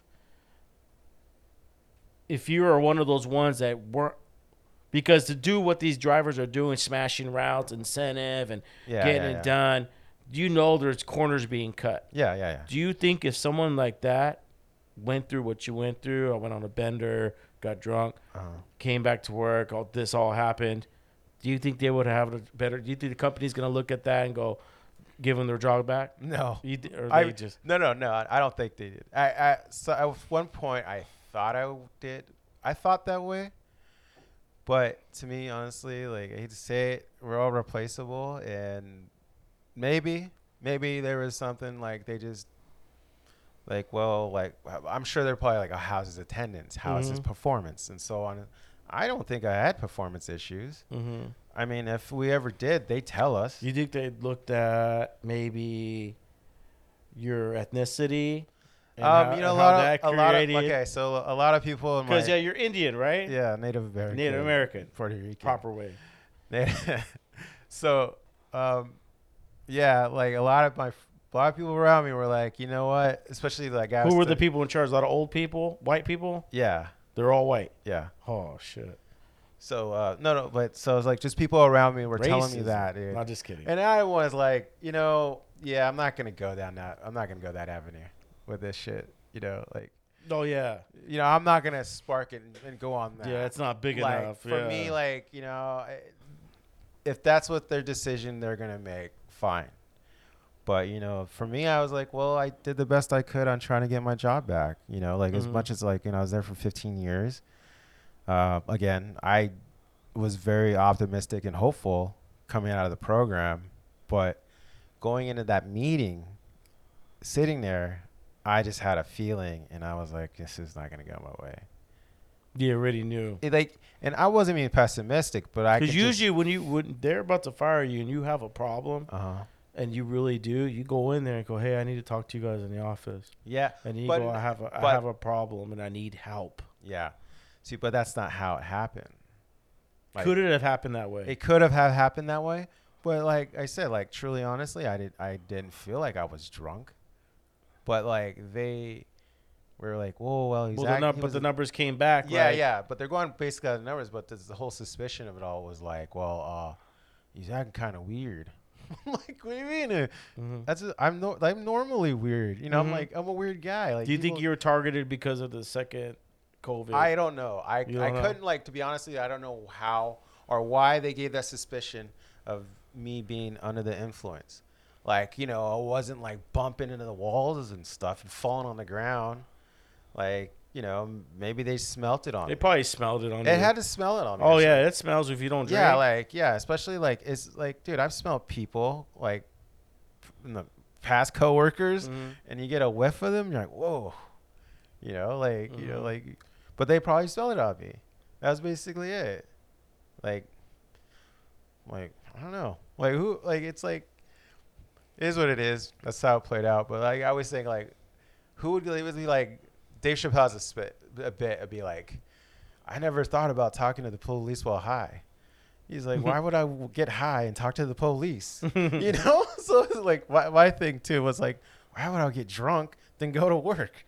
It's like, yeah. But you're on that 14-day bender, and it was just pouring out of you, man. You probably smell like a fucking brewery, dude. Yeah. Because, like, I was like, again, I wasn't leaving the house. Like, just didn't have shit to do. So I basically, shit just caught up to me, man. But overall, I mean, I have it pretty much under control now. Like, before, I would be like, after a long-ass day at work, dude, I would have to at least have a beer. And then, depending on how your day goes, or went, or how you feeling, then I'll be like, oh, I'm gonna take a shot. All right, well, start drinking another beer. Before you know it, you're like 6-pack, 12-pack down. Oh, I do drivers. They don't work there anymore. They're knocking down 24 packs a day. Yeah, after work. I go 24, dude. The most I could drink is 2 tall cans. Yeah, then that's the thing. Like, like it got to like my norm. To be like, I can do this every day after work. I can't. If I drink more than two tall cans, maybe a couple shots. Yeah. Now I'd rather not drink because now it's like I can't go to work feeling like shit. Yeah. I might not be under the influence because I only had a couple beers. Yeah. I didn't drink a whole bottle of fucking JD. Yeah. But I know alcoholics in the neighborhood that. The only way for them to get the day started is to smash a big old bottle of Bacardi Gold. Yeah. The fucking jugs. Yeah. I wasn't that bad. It was basically. My helper, I realized he was a full-blown alcoholic and he was hidden. It was hidden from me. He was drinking vodka. And so you really can't smell vodka. You can, but. So when I pulled the trailer during peak season. Pulled the trailer. And I would back it in, and then I taught him to unlock the, raise set it up, and then I would be sorting the car. So when the Christmas Eve he didn't show up, I had already known that he was drinking. I didn't know how much he was drinking until I had to do that with the trailer. I went and looked up because you back up against a fence and it's like a fence and then the bush right there, and I looked under the bush and all I seen was these empty bottles of vodka. Damn. Shooters, dude. So he was knocking down like 4 shooters. Yeah. Those little airplane bottles. He had to be, dude, there was literally 50 bottles there. So he was already getting started. before he started working. But he was in jail. I think he got arrested for like 5 times for DUI. Oh wow. I think after the 5th, he had to serve jail time, and then he had to it's go after to the third one now, isn't it? Well, this is years ago. Oh, okay. But yeah, he was living in a halfway home. I was giving him rides home after work. I don't know where after he missed Chris, because I had caught him. I Christmas go, Eve. hey, he started yelling at He customers. probably He says in withdrawals he would be shaking. yeah. Because alcohol is one of the drugs that if you withdraw from really hard, you can die from. Yeah, and that's why they were giving me medication, because you can't just go. What they cold give turkey. you? Hell, dude, I forgot what it was. But you just took it. Yeah, I mean, Goraxafan or I can't forget the name of it. Did it? But Do you think you could have done it without it? possibly? To be honest with you, with everything, like even my smoking, like I've cut back quite a bit. You couldn't smoke over there? Yo, you no, that's all they were giving us cigarettes, dude. I'm serious. Like they were awful cigarettes, but they were free. But that's all you can do. So we're all addicts. You so should just be a broker, a body broker. Why don't you just be a body broker, dude? No, dude, there's too much work to be like. Yeah, it could be like a side hustle, maybe. but like, How much are they paying them? 30 grand every time per person? It was like 20 grand or so. So they're getting 15. No, they got to be giving them 10% or 20%. They're giving like $5 grand, and there was a guy there that was recruiting girls like to come out. He's like, hey, you want to come? We get a hotel room for a week, score some blow, and do all this and party for a week. But you got to go to rehab. Yeah, for but 30 you days. got you got to relapse. You got to leave this program and relapse. Get high, get on drugs again, for the week. I'm gonna do an exclusive investigation because I know how to play the game. I could have gone to rehab. I didn't. Yeah. I was close. But I'm just gonna do an exclusive investigation. Bring one of those cameras, deep deep cover briefcase. Yeah, I'm gonna go deep cover, dude. Gax goes deep cover. So you're trying to say is all I gotta do is get a hotel with hookers and cocaine for a week and then relapse, and then come back. And that person pays you. Yeah. Oh they yeah. give you $5 grand. You can do as many times as you want. Then this guy was like, he made a living out of it. That's what I'm saying. Because he's like, it's either that or I live on the street. He's like, here they feed me. But you have to be recommended by somebody. Yeah. So that's why people that are working, like how you were recommended. Yeah, like somebody like in the system. I can't just show up and say, hey, pay me. No, they got like a broker that sets it all up. So I need to find a broker. Yeah, dude, it's nuts. Like, it's been around for quite some time. And I'm sure there's a lot of scams out there. Because they asked me, so how much are you making to being in this program? I'm all making. And I'm like, I'm not making anything. I'm trying to prevent from losing. I'm trying to like get clean. But I said, so the guy, this kid, his name was Chase, and he overdosed, and that's why he finally was like, I'm gonna take it seriously. He's like, they offered Chase, you take it seriously, and he's like, I turned down the money, and so he wanted to get clean because of his overdose. And while he was there, I guess his girlfriend had gotten in the same program as him, and so they both were kind of getting. He had like 3 months sober before she came in, and she came back into the program, and they both ended up leaving to go get high again. So they both relapsed together. So he had just, how long was he there for? For 30 days. No, 3 months. 3 months. So 90 days. And so like he was clean and he was really taking it serious. Like he wanted to get back in his parents' good graces, because a lot of these kids, their parents are like, either they have their parents or they don't. But this kid's situation, his parents were very supportive. And they were just like, we can't deal with this anymore. You're going to end up in jail or you're going to be dead. And those are the two places. And like I said, he was a young man. And he has a whole future ahead of himself. So they relapsed together. How'd you know they relapsed together? Well, they knew that program. They were like, we're leaving. We're leaving to get high. They said it, So they got paid.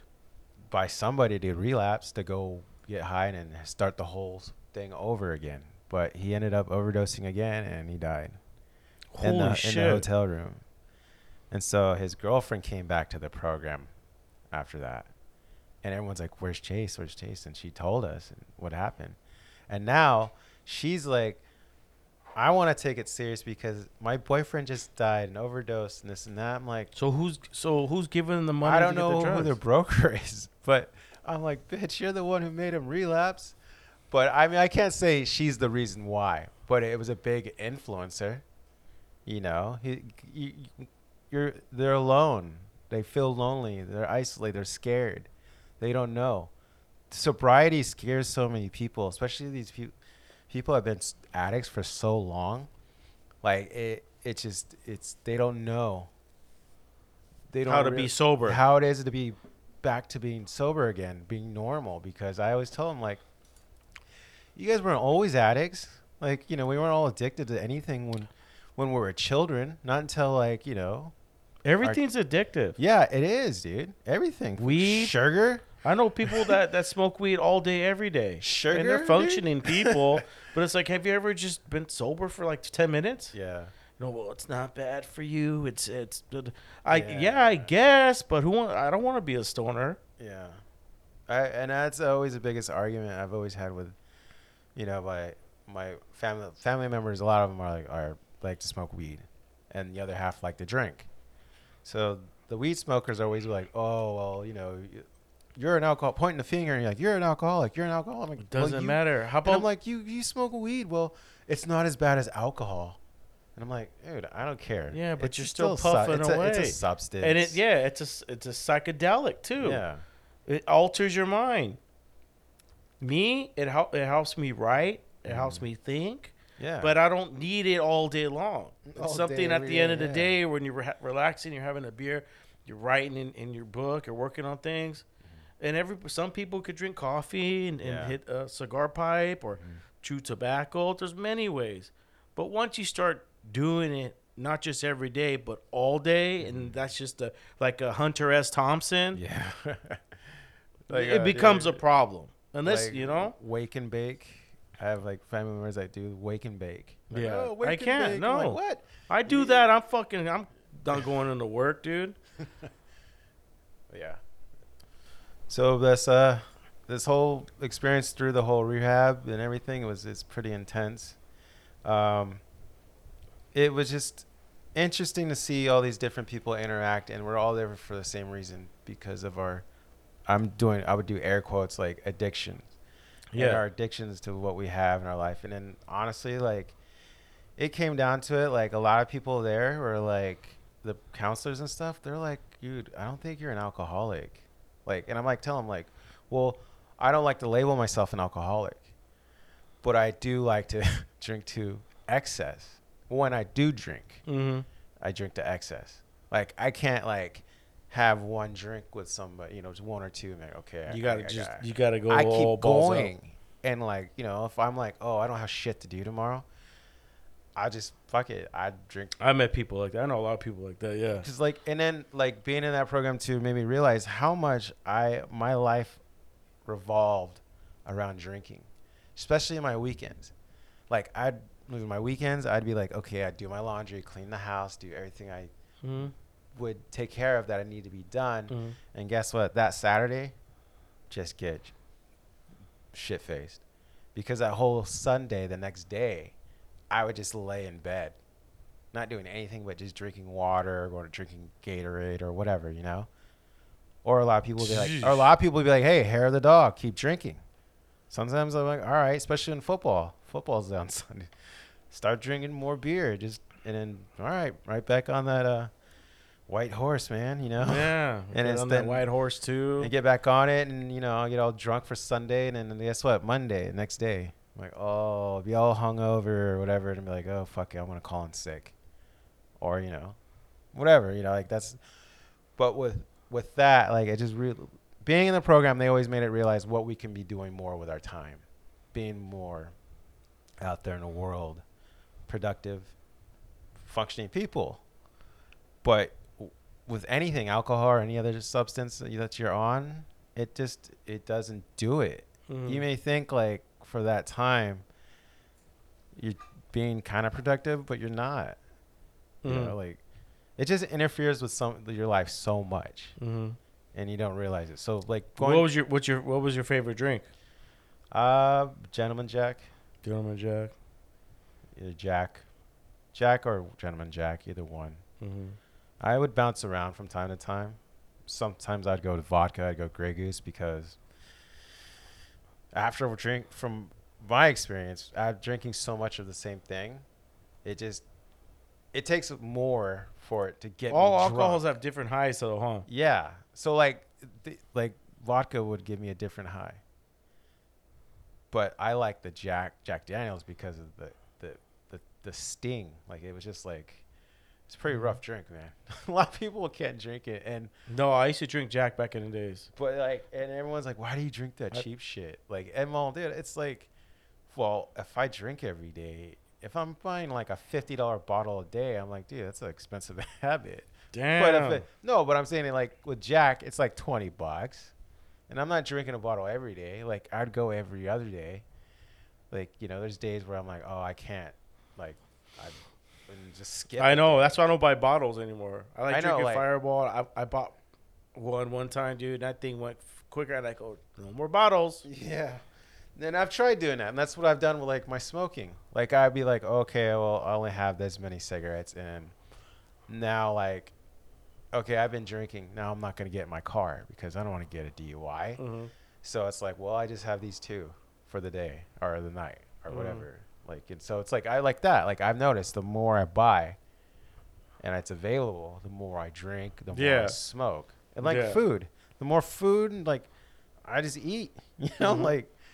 But Trying to fill that emptiness, huh? yeah, and they went through this whole with that program. It was kind of for me like I didn't always buy into every group meeting we had because we had different instructors for every different topic, and it really helped in a sense because it really for everyone to open up and actually talk about why and how or what they're doing.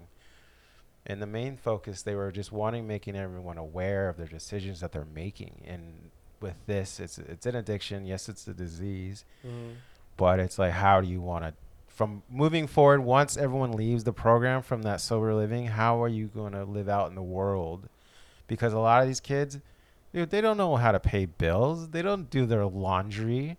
It's like stuff like that, like functioning people having jobs for they probably have a job for months on end and then get fired or whatever. They steal. They bounce around from job to job. And that's why they're in that position with that sober living.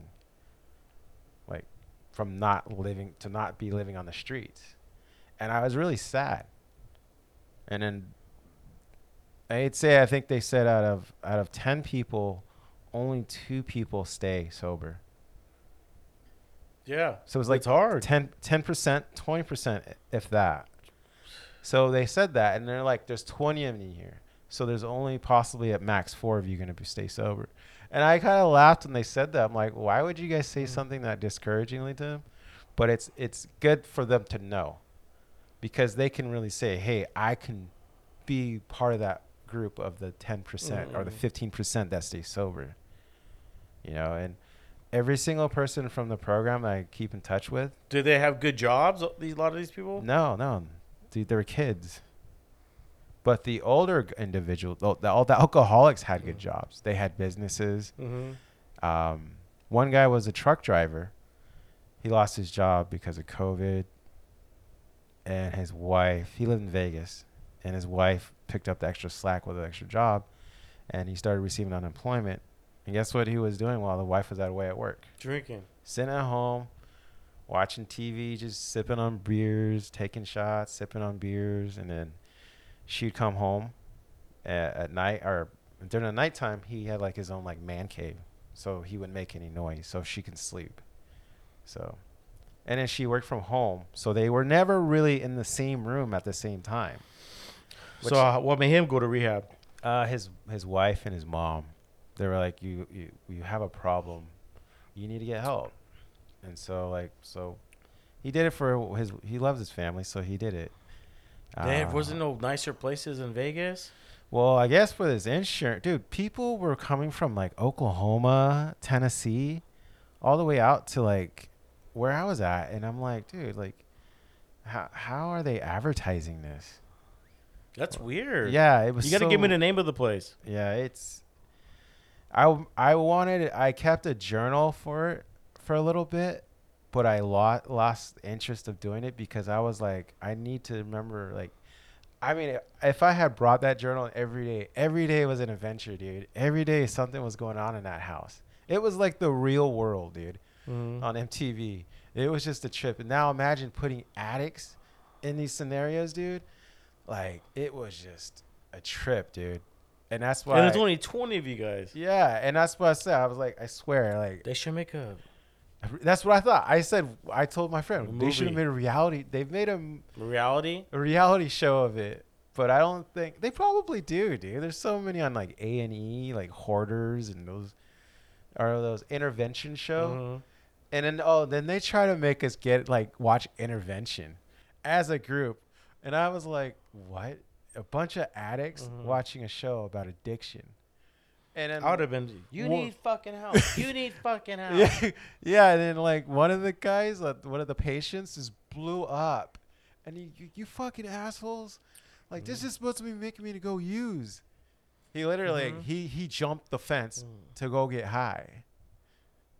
Like it was, I mean, it was bizarre, dude. And I'm like, wow, Well, I'm not jumping over the fence to go get get a shot bottle. at Jack. Yeah, I'm not jumping the fence to go run to the bar. But there's different levels of addiction. And that's why I look at it, I'm like, that's bad, dude. Like, I'm not in their shoes, but I'm like, I can just only imagine. But there were the guys that were the real heavy drinkers were waking up. They say they would wake up and they'd be shaking. And then like they'd have to drink to make them feel normal, to calm their nerves. They had a supervisor like that. You know who he was. We won't say his name. He would always. Yeah, so it just reminded me of that Nicolas Cage movie, Leaving Las Vegas. And then I saw that recently, and I was like, man. Oh, that made me cry. Oh, dude, I couldn't watch I should drink a lot in my 20s, dude. I'd be in Vegas waking up shaking. Yeah.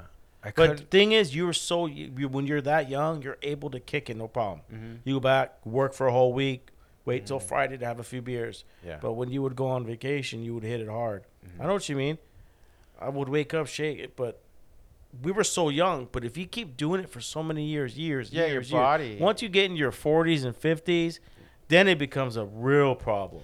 Your body needs more time. Your liver, your kidneys. There's long side effects from it. You know, like I didn't start drinking until late in my mid-20s, like 25. I mean, I had a few drinks when I was younger, but I never did it as a normal thing. And then probably like 25 up, I started like regularly drinking. And like, what was the nationality of people in there? A lot of white, one black guy, two black guys. Oh, are they funny? Yeah. We used to call him B. Shaw. He looked like a Brian Shaw. Yeah, from the Lakers. Yeah, it was melting pot, white. A lot of them were from, like I said, like from Tennessee or Oklahoma or that's weird. North Carolina, and like they were like just happy to be. They thought they were gonna be like in like Hollywood or whatever. It was like freaking in Sherman Oaks. Like it wasn't like anything like great. It was like the suburbs. It's like being in Orange County, really. And I'm like, dude, there's so many freaking sober living. Do you drive yourself there? No, my roommate dropped me off. Okay. But I was like, there's so many like sober living and halfway houses in OC. Why did they send me all the way to LA? I could have been right here in OC. You know? But yeah, I wasn't allowed any visitors until like a certain point. But after the 30, did you have any visitors? No, after 30 days, I only had like 2 weeks left, and I was like, you know what? I'm gonna be out in 2 weeks, and I don't really want to see them, have them see me in this place, because like I said, it was just a pretty dark place, man. Because every day, like, you know, like we're there. We have to do group meeting. We got to do like, it was like not like a cult, but it's just our routine of like every day. And It just sucks that you had to go through that to not knowing that as soon as you're done, they're still going to give you the can. yeah, like had I know, like It's almost like kicking a man when he's down. yeah, like I actually, if I knew that was gonna happen, which I didn't, I probably wouldn't have done the program, but it was good for me to do it to see what it really looks like, the real like hardcore addiction. And so, well, I mean, with that, like it really cooled me out on my drinking. Like it made me like seriously check myself. And a lot of my friends and my family, they knew how much of a heavy drinker I was. They've said stuff to me, but when they said stuff to me, I didn't really listen. I was like, yeah, like whatever. You know, they didn't really enable me, but they kind of looked the other way. Mm-hmm. So now that I had gone and lost my job, this had caused me to lose my job. Yeah. After 15 years, it was like, fuck. This is awful. So I took over that and moved forward. I mean, I got a new job. Just put it behind me So, and yeah. just learn from it because Yeah, you got a new job. Mhm. Because I know a lot of people that have gotten fired for drugs and Toxicology. Toxicology, Yeah. is the proper term. And I don't know if this makes me bad, but I know a lot of people. I don't know if that makes me in the same category as them. I've been through my problems in the past, and I don't know, man. Somebody told me, because I don't want to give names out. I don't want to talk too much about personal, but in general, when I talk to a lot of people from different buildings, and one person told me when I would tell him stories, he says, man, ain't nobody like that over here. You know, when it comes to drug abuse, partying. Dude. And I said, No well, maybe way. you're just not in that realm. You just don't know. You just don't know. Yeah, you don't know. And You don't honestly don't know. Like you know more people from just in general. You know more people. You're more talkative. You're more out there. Mm-hmm. So you know more people, like drivers. You know hell a lot more coworkers than I did. Yeah. You know, and and I was always trying to stay low key, and it wasn't because of my drinking. It was just me because like I just didn't really interact with a lot of coworkers. Mm-hmm. Certain individuals, yes. To yourself. Yeah. If they were parked next to me or whatever, I wouldn't go out and just randomly go up to a driver and like, hey, how you doing? Mm-hmm. Introduce myself and start talking to them about whatever. Because we're always like, with that, it's always go, go, go, rush, rush, rush. But. Well, how's your new job now? Just to go back to that. Okay. Like, so you're saying that when you talk to other people and you tell them stories about other drivers or whatnot, and they say, "Oh, that doesn't happen here," and they're not in that realm. Mm-hmm. They don't know, and it's right in front of them. Mm-hmm. You know, it's just right there in front of them. You just don't know it until something happens, and it's always until something happens, and then you realize, "Oh shit." And then by that time, it's too late. Yeah, because there's people that know everyone's drama. If I talk to certain drivers, everyone knows. I was like, I didn't even know how it was this bad. But it's none of my business. But it is an issue. You know, they got more technology in the cars, which some people said it's an invasion of privacy to the company. It's for their safety. You can argue both sides. Yeah, like I personally wouldn't care.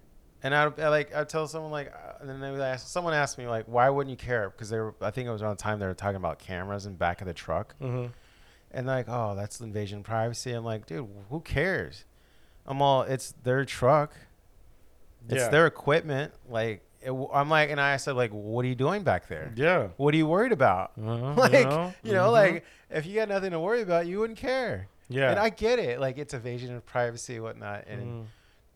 Change the topic. It's kind of like with this whole, that you see that it's making a vaccine mandate. Oh yeah, vaccine mandate. We talk about vaccines yet? No. We kind of briefed on it. Yeah, but with the vaccine mandate, and people are like protesting against that and whatnot. And I'm like, fine, I don't care. Don't take it. If you don't want to put it in your body and you don't like being told what to do, by all means, don't take it. But, there's people out there that are, they're like, okay, I'll take it. Like, I want to live. So what's next after that? We got to get booster shots now. Yeah. I don't know where they're going to go with all that, dude. Because that people with vaccines, they're contracting the Delta variant. Yeah, they're getting it too. And they're spreading it. I thought the vaccine was supposed to eliminate it. Where, vaccines like measles, mumps, chickenpox, where we get those vaccines as kids, we can never get it. It's eradicated. I thought this was going to be the same thing. But what's the point of getting something and then it's just you're not going to have a harder time. Yeah. It's like taking a half a Norco or drinking a half a beer. Well, I'll feel half as hungover the next day if I just do a half. Yeah. The same thing in this scenario. Well, like I said, it's all still new, and that's also their argument of people. Well, people took it because they want to go back to normal. Yes. They don't want to wear a mask anymore. That's why we could do a percentage on that. And some people did it because they had underlying health issues. I could agree with that. Some people are older. Your immune system's a little bit weaker. I could agree with that. I could agree with all those down the line. But I thought it was supposed to eradicate it like measles and mumps. It's not. You can still get it. It's just the percentage of you getting hospitalized smaller. It goes way smaller. But you can get it, and you can also spread it. Yeah. So now we're not getting rid of anything. We're just bouncing it around like ping pong. Yeah.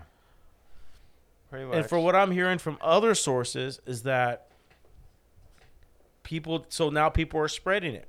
People are getting it. You got vaccine? Me too. I got COVID.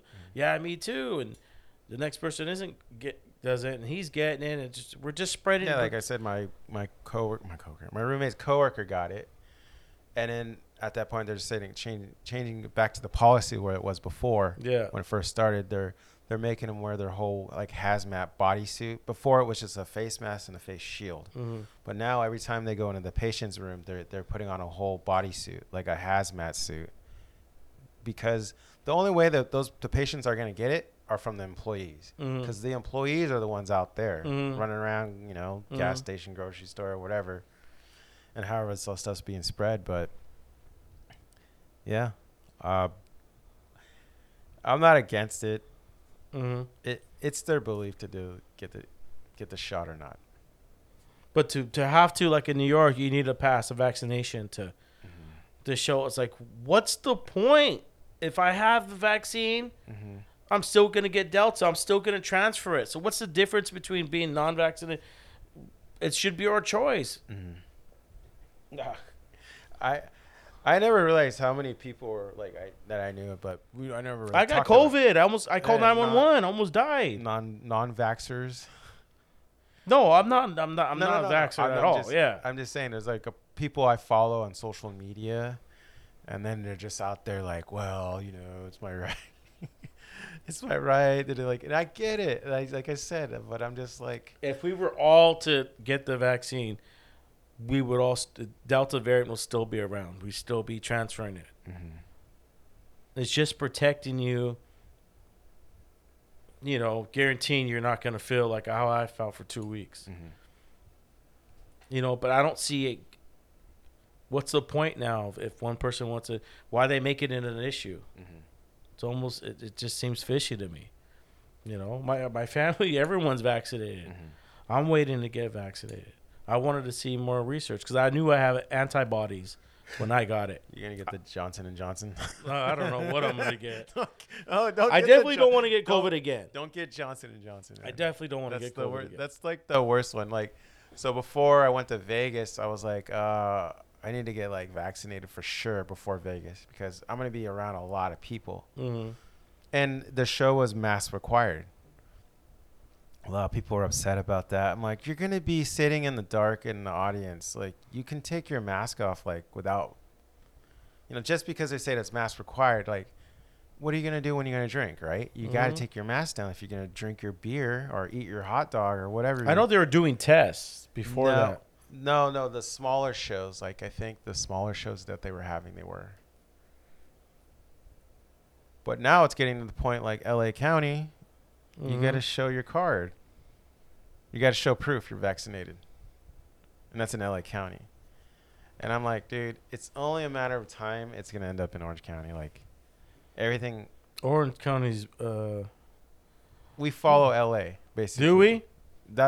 From last time, from the very beginning of this all. It's going to be pretty bad. Yeah. I know people that don't want to wear their masks, dude. Yeah, and even people that are not vaccinated aren't wearing their mask. Because how are you going to go up to a perfect stranger like, hey, let me see your card? Like, show me your card. What is like, it? Yeah, here's my card. Yeah, it's my like, fist. who the fuck, who are you to, like, I'm vaccinated, I still wear my mask, dude. Like, when I go to the grocery store and whatever. I think once you get it, you're protected. It's like when, remember you used to get the bad flu back in the high school days? Mm-hmm. I had it so bad, dude, I thought I was going to die. But I was so young, I was able to beat it. Mm-hmm. But my parents didn't take me seriously. I had to call my lady, and she came, and I was like, I can't breathe. It was bad. I got better, like 5 days, a couple days. But I never got like that ever again. Never. Mm-hmm. Every winter, I come down with a little bit of something. Don't feel good for about 5 days. So when I got this, I felt like once I beat it, because, you can't just lay there. I had to force myself to hydrate. I had to force myself. I started taking vitamins that I wasn't taking before. I was like, okay, let me get some of the C complex.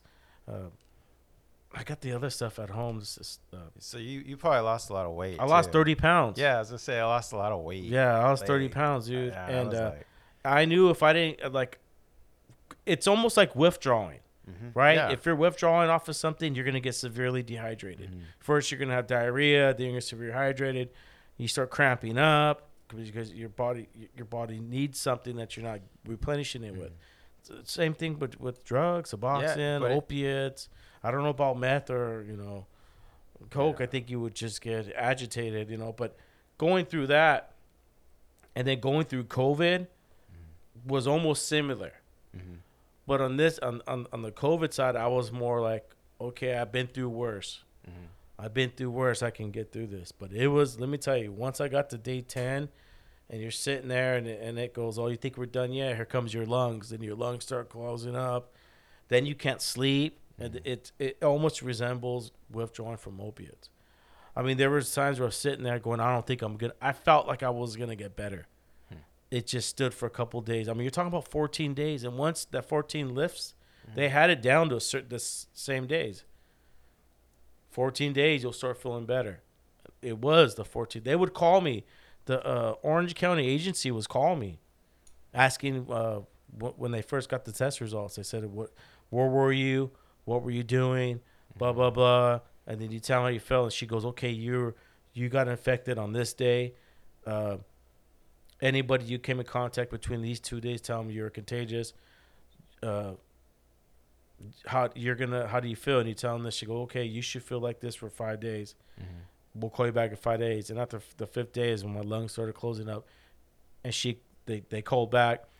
And they said, how do you feel now? And I go, I can't breathe.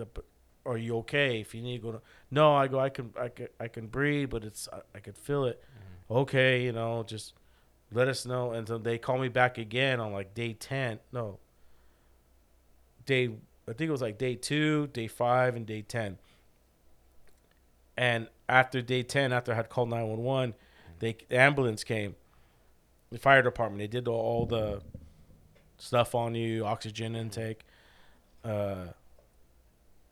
Everything was normal, but I had an oxygen reader, and it said if you go below 94% oxygen intake, when you go to doctors, they put on your finger now. Anything under 94, you need to go to emergency. And dude, I got down to like 84. Oh shit! And that's when I freaked out, and I told her we go to emergency because I was reading it the whole time, and I was in normal range. But once I got to like day 10. Day 9, it was so bad, dude. I had to put it on, and checked it, and I was like, we need to go. So I tried to get up and go, and I couldn't breathe. I was so weak, never been this weak in my life. I'm just like, fuck, dude, this is bad. And then I go to get my clothes on. I go, you know what? Just call 911. You know, I was like, just call 911. So she did, and they came. But I thought that was it, man. I was like, dude, I go, it's going to take me out. Because if you don't start getting better after day 10, they can extend. And people have been sick longer than the 14 days. Yeah. The average is the 14 days. Standard, I guess. Has anyone, like in this past year, any other drivers in our road center that have gotten it besides yourself? Not the way I had. No, Juan. I'll just say his first name. Older driver. No, he'd probably be cool with me talking about it, but I heard about him, and I came up to him, and I told him, I go, hey, Juan, I heard your experience is really rough. I go, I just want to let you know I went through the same thing, dude. It took me like a month to get better. I mean, I went to work 3 weeks later, and I told him, I says, hey, look it. I'm super weak, dude. Like, this is... So they hooked me up. They gave me one delivery. It was 500 pieces, but the guys helped.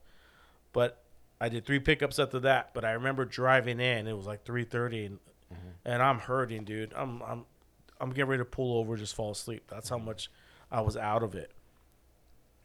And and then after that, your body starts building up. Yeah, it's like But just getting better. but when it hit you that hard, I was scared. I did a whole podcast of COVID by myself. I said I was scared. You know, now am I acceptable to getting it again? If I do, without the vaccine, you know, what are the chances of that happening? Yeah, You know, I mean, my body had built some type of immune system, right? Yeah, no, like that's the other argument too. And then people say like, But your coworker got it twice. Yeah, or my Or your coworker. roommate. Yeah, my roommate got it twice. Yeah, but he's around sick people, and so I'm like I saying you think drinking causes his immune system to lower? You think if he was like working out, vitamins? He's not a drinker. He's actually a really healthy guy. Yeah, he doesn't drink. He's a social drinker, and he doesn't smoke. I mean, like, you know, they always say like if you're like a smoker, and he got it shitty twice. Yeah. Holy shit! Yeah, it's it's just what it is. Like, he works in that nursing industry, and it's gonna have sick people. Like, even if you go to the ER now, they have you like isolated. You know, like they don't have visitors. You know, I understand. I understand like having no visitors because like. And even like I said, people saying that going out with walking around without a mask on, but saying they're they're not saying they're vaccinated. Me seeing somebody out in public without a mask on is telling me, okay, this person's vaccinated. But in reality, half of them, I would say a chunk of them are not vaccinated because they're just tired of wearing a mask. And I get it. But like I said, I'm vaccinated, and when I go around in public, like maybe the grocery store or whatever, but if I'm going to go eat, it's kind of silly with the whole mask thing, but I try to wear it as much as possible. But so yeah, you were saying with my new job, it's going pretty good. Started about in late April, early May. So it's been about 3 months or so.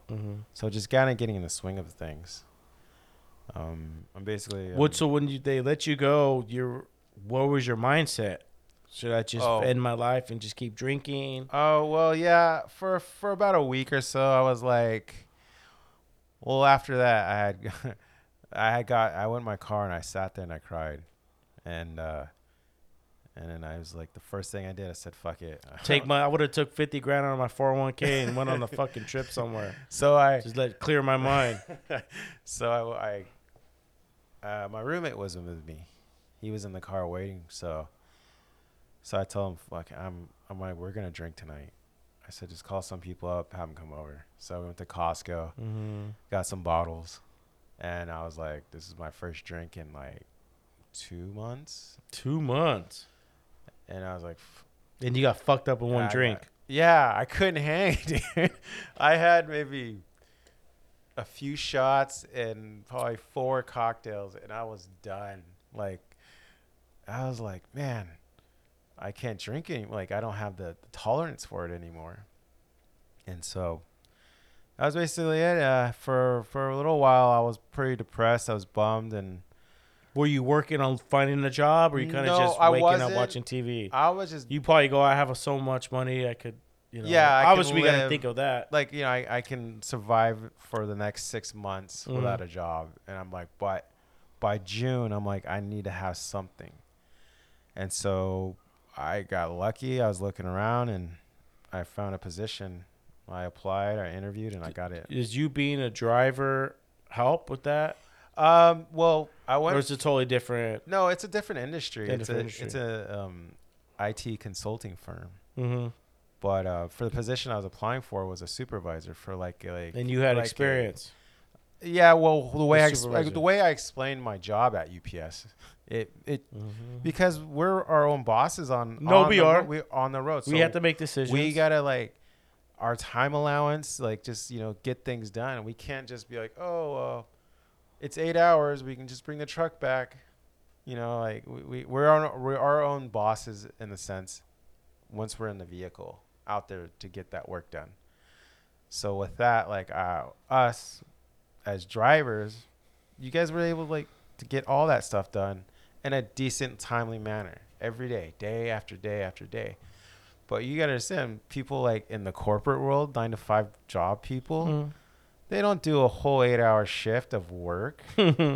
Like, dude, like honestly, like they probably do a good 4 hours. I think the study is like 3.5, maybe 4. And so also what I think with people working from home now, they're realizing, these companies are realizing like, hey, we don't have to pay for the office space and these people are at home.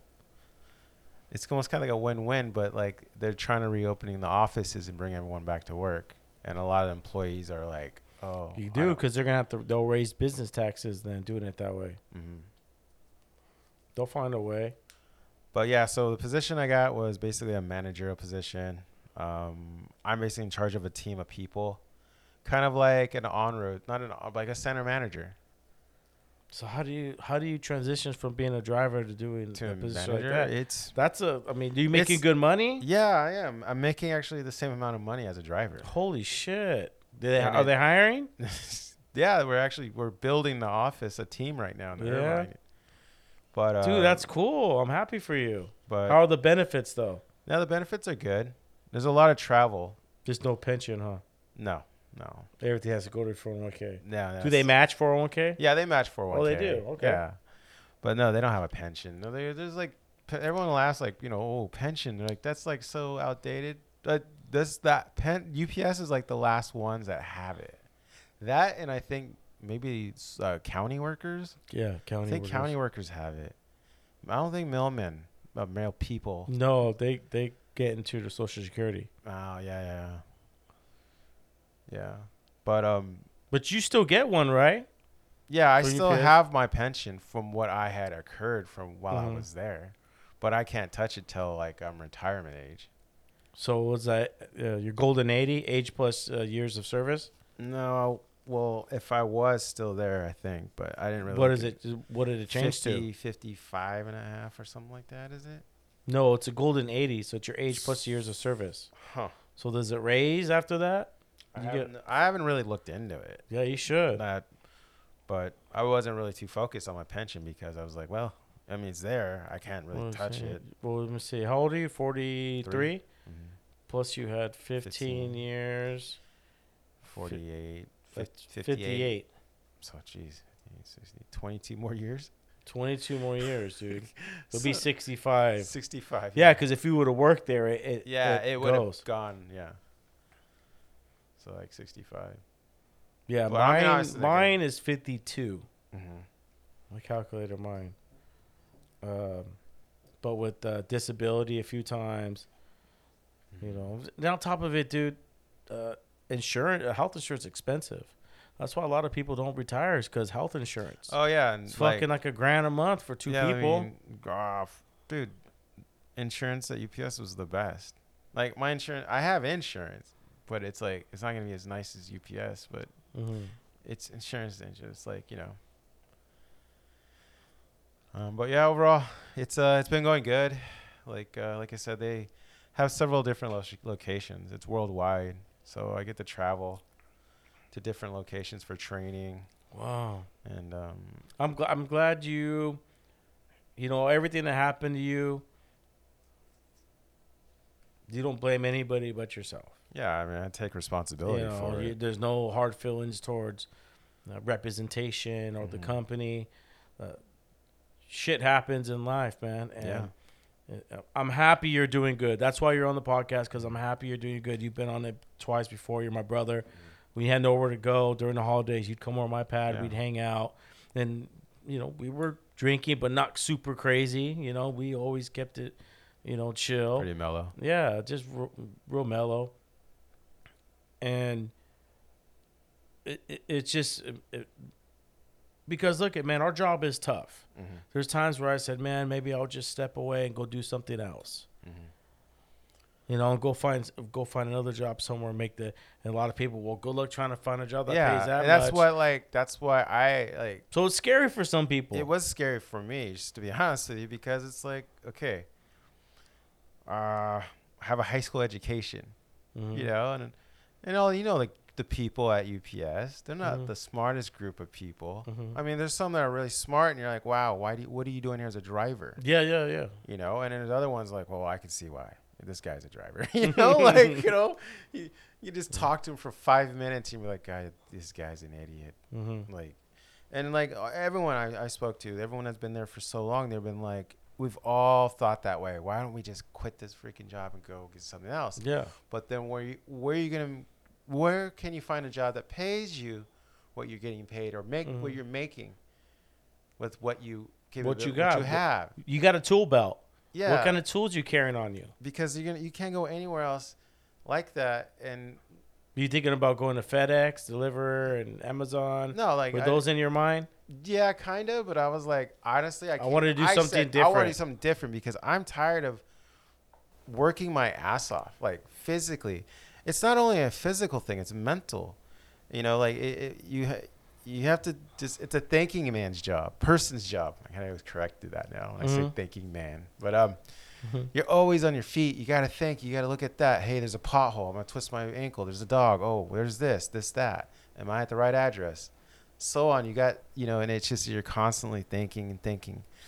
But the physical aspect, I was like, okay, I've had enough with the physical laboring job. Like, I just didn't want to be stuck to that again because another 15 years of some kind of physical labor to my body, I'm like, I don't know if I'm gonna need knee surgery. Yeah, I'm gonna be walking around normally. Like, well, I need a walker, or it keeps you in shape. There's a lot of things you can do to keep yourself in shape. But yeah, I just made a decision. I'm like, first I was like, this is the amount of money I need to make. I want to make the same amount of money. If I could, you could have taken a pay cut. The lowest I would go, I set the number. So I just started searching, and I started looking, and with everything opening back up, there's a lot of places that are really hiring, and it's just basically just getting lucky, man. Like, I got lucky to get the position. Like, I mean, in a sense, I know that. Well, I know you went to rehab. Deep down in your heart, you wanted to save your job. Yes. You also, hey, I'm open-minded. I don't think I am. I don't think I'm an alcoholic, but let me go and see. And you compared yourself to everybody else, but then you realize, like, you know what? I guess I was, but not as bad as I, seen other people get wasted. Yeah.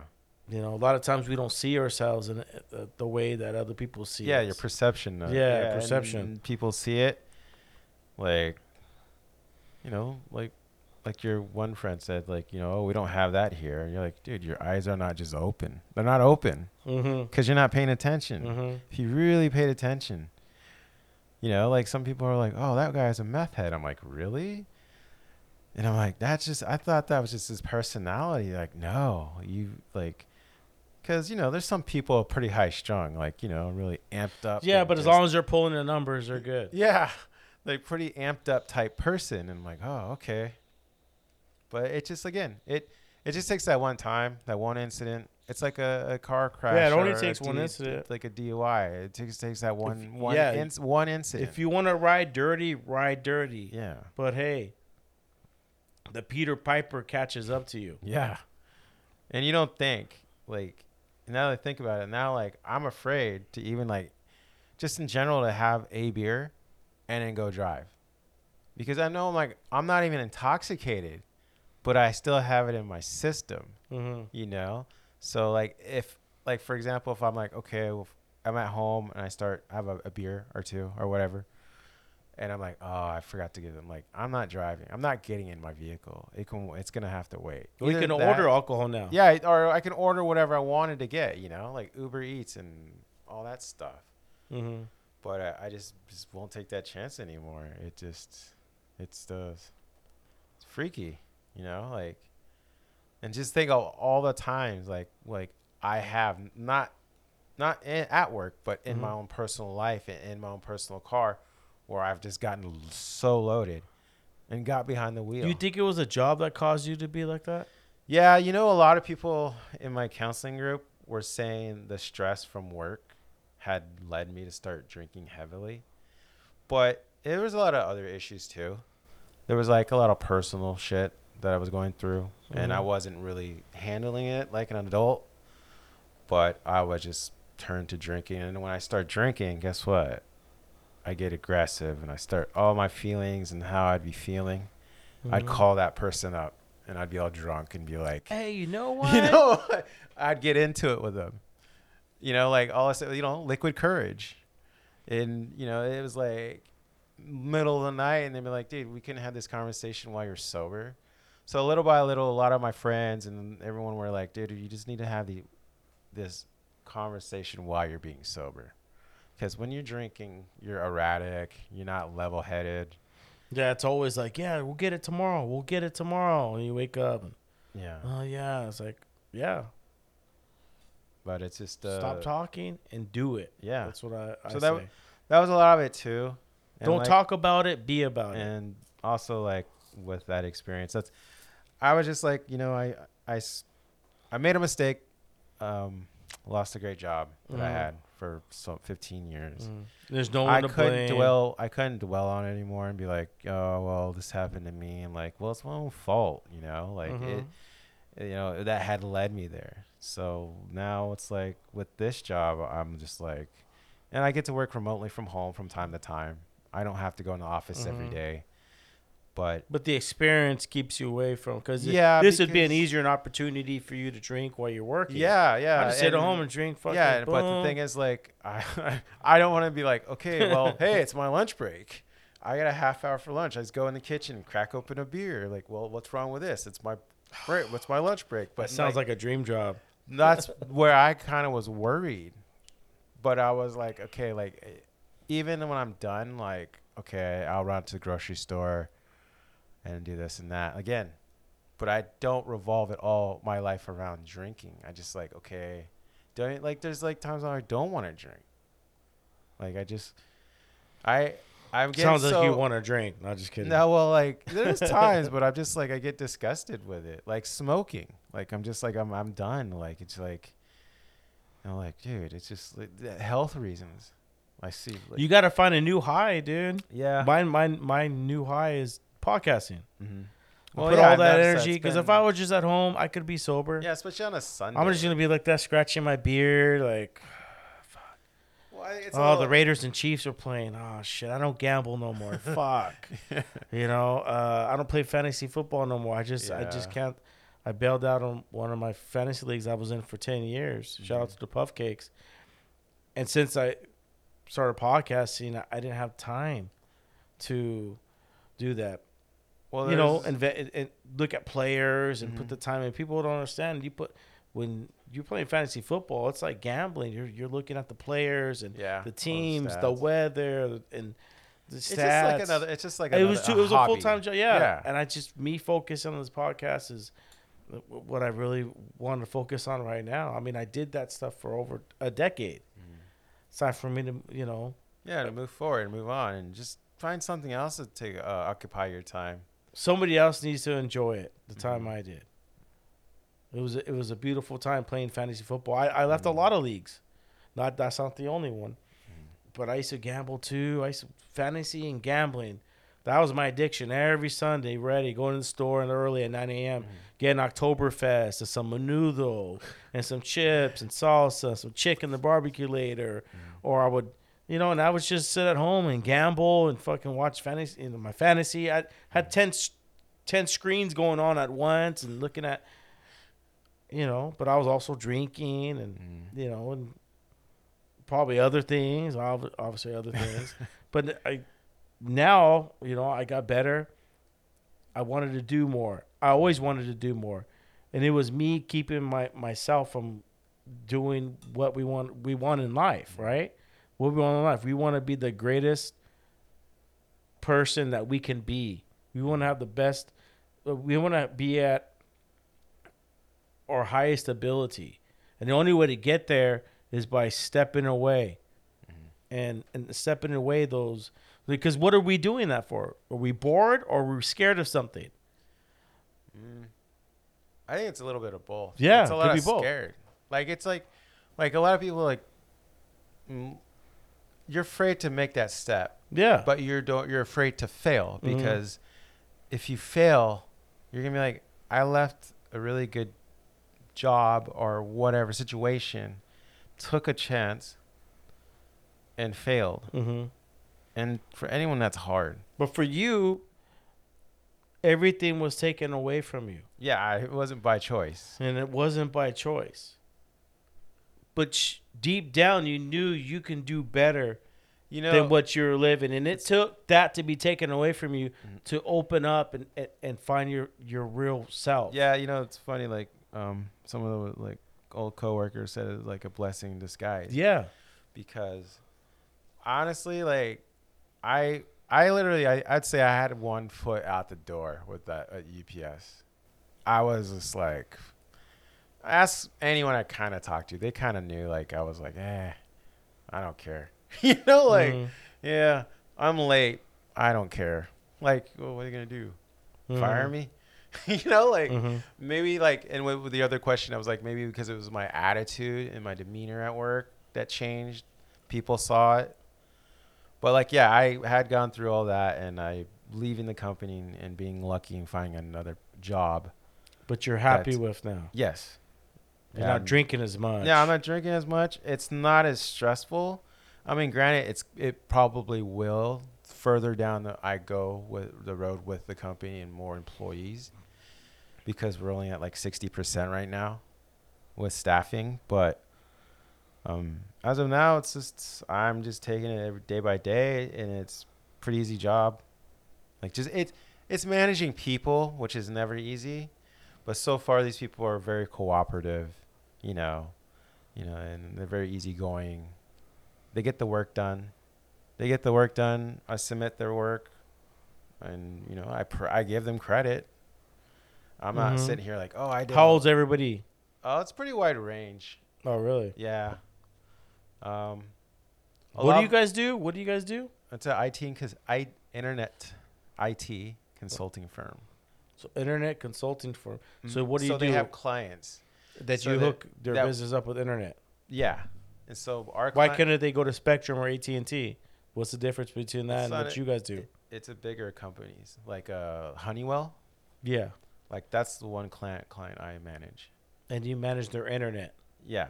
Their servers. And all that. The security. Oh, the security. Yeah. So nobody gets hacked. Exactly. Cyber warfare is a really big. Yeah, no, it's going a lot more now. How old is your company?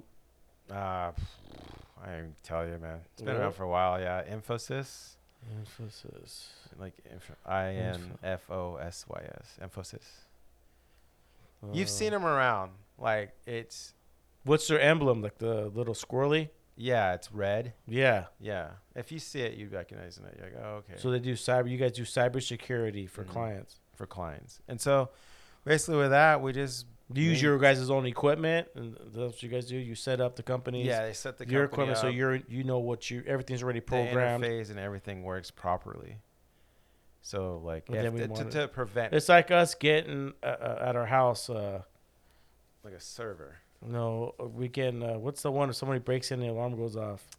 Oh, Brinks. Yeah, Brinks. It's Yeah. like our house. We get Brinks for the house. Yeah. You're getting protection for the business. Mm-hmm. It's really mundane, tedious stuff, dude. To be honest, because like, honestly, I don't work a full 8-hour shift. Mm-hmm. I mean, it's probably 4 or 5. But you get paid good money. Yeah. So like, think about it now. I'm not like doing like the crazy 12, 13-hour days. 250 stops. Yeah. And I'm doing basically half the work now, and I'm getting paid just as much. And it's like, wow, how did this happen? But I mean, I would say it's just basically how I presented myself in the interview and to the company, and just yeah, I got lucky. I mean, maybe they needed somebody in a pinch. They were like, but they hired me for the position, so yeah, life goes on. Now this time around, I mean, I just gotta just maintain my confidence, be good at work, and just take care of myself. Stay off of fucking. Yeah, well, you knew. You know, for me, starting this podcast, I knew that I had to give up a lot of things, which I was already planning on doing because I know it was bad for you. Mm-hmm. But I knew because I've been clean, get bad, clean, get bad. And it's just a cycle. It's just a dirty cycle. The hardest part wasn't getting clean, which is hard. Getting sober. But once you're done, what are you going to do? Mm-hmm. Because you're going to have cravings. And you're going to have all this time it's on a new way of living. My emotions, my brain chemistry, it took a good 2 years for me to get to that point where it's like, okay, because, yeah, you feel down on yourself and you got all these emotions and you're wondering, well, why did I get sober? What is my real life? What is my true destiny? Mm-hmm. And you have to find something to live for. Mm-hmm. You know, and some people will say, oh, family's something to live for, but there's millions of people that sometimes that's not enough. Yeah. Like I think you said earlier, like you got to do it for yourself. And it's like, if you're really willing to take it seriously, like it's, you know, like. You do any acupuncture, flotation? No. We should go do the flotation awakening. It's orange. Yeah, I've heard about that. We'll go. I'll set it up. We'll do a flotation, the whole thing. I did it, but I did acupuncture, chiropractor last year for my 40th. Mm-hmm. And then I did flotation. I got out and I had to throw up. I went home and threw up. Detoxing. Yeah, I was detoxing. Oh, man. Severely detoxing. Like, I think if a person, I mean, I say it, saying one thing and doing another are two different things, but I say it's like it's a lot of willpower. It's so much willpower for how much you want to say, okay, this is it. This is what I got to do. Mm-hmm. Like, and that's why, like, kids, when they're in their 20s, they're just like, it's so easy. They're so positive, and they're like, I'm going to go out in the world and make a change. And I was thinking about that, and I was like, and then when you get to your 30s, you're kind of just like in the middle. Mm-hmm. You know, you're all right. And as you get older, I've always, like, every 5 to 10 years, I've been looking back to see, like, just in general how you think. But it's just kids, like, straight out of college or high school are the ones who are just out there wanting to go out there and get it. And they just strive every day. They're positive. And I'm like, oh, they're not so jaded. You know, they haven't been screwed over much in life yet. Yeah. Wait till you're 40 and, you know, like, you know, but that's just another way of looking at it. You know, like people. Well, it's also people. Yeah, it's also people. They were already struggling even before. Yeah. For me, in my 20s, it was more. Fuck, I don't even remember anything I learned in college. And plus, when I went, dude, for 6 years. People, like, also during this pandemic, I've found it funny. how many people, like, after me going through my experience, they started talking to me more about drinking. Like, wow, so how did you realize this and that? I'm like, it wasn't me realizing it. If you gotta wake up and drink a beer to go to work. Yeah, it was basically me getting in a situation at work that had led me to this point. And then to find out, and I'm like, why are you asking me so many questions? And they're like, oh, I think I'm an alcoholic. And I'm like, well, if you think you're an alcoholic, you might be an alcoholic. So they would tell me their stories. I'll be like, yeah, I've done that. I've done that. I do that. And I'm like, and then there's a lot of restless nights. They'd be up late and then all this other shit. And I'm like, yeah, I mean, I can find you a place. To find a place is easy. We have the internet. You can find it online. I'm like, the biggest step is like, You should become a body broker. you need to dude. just go. You just need to go to a program. And like I told him, you know, like it'll help you. It'll open your eyes and make you realize the error of your ways of like how you were living your life and you not being productive in the right way. Yeah, I was a functioning addict. You know, yeah. Oh, I held on a great job. Yeah. Like, but again, throughout time, it just built up.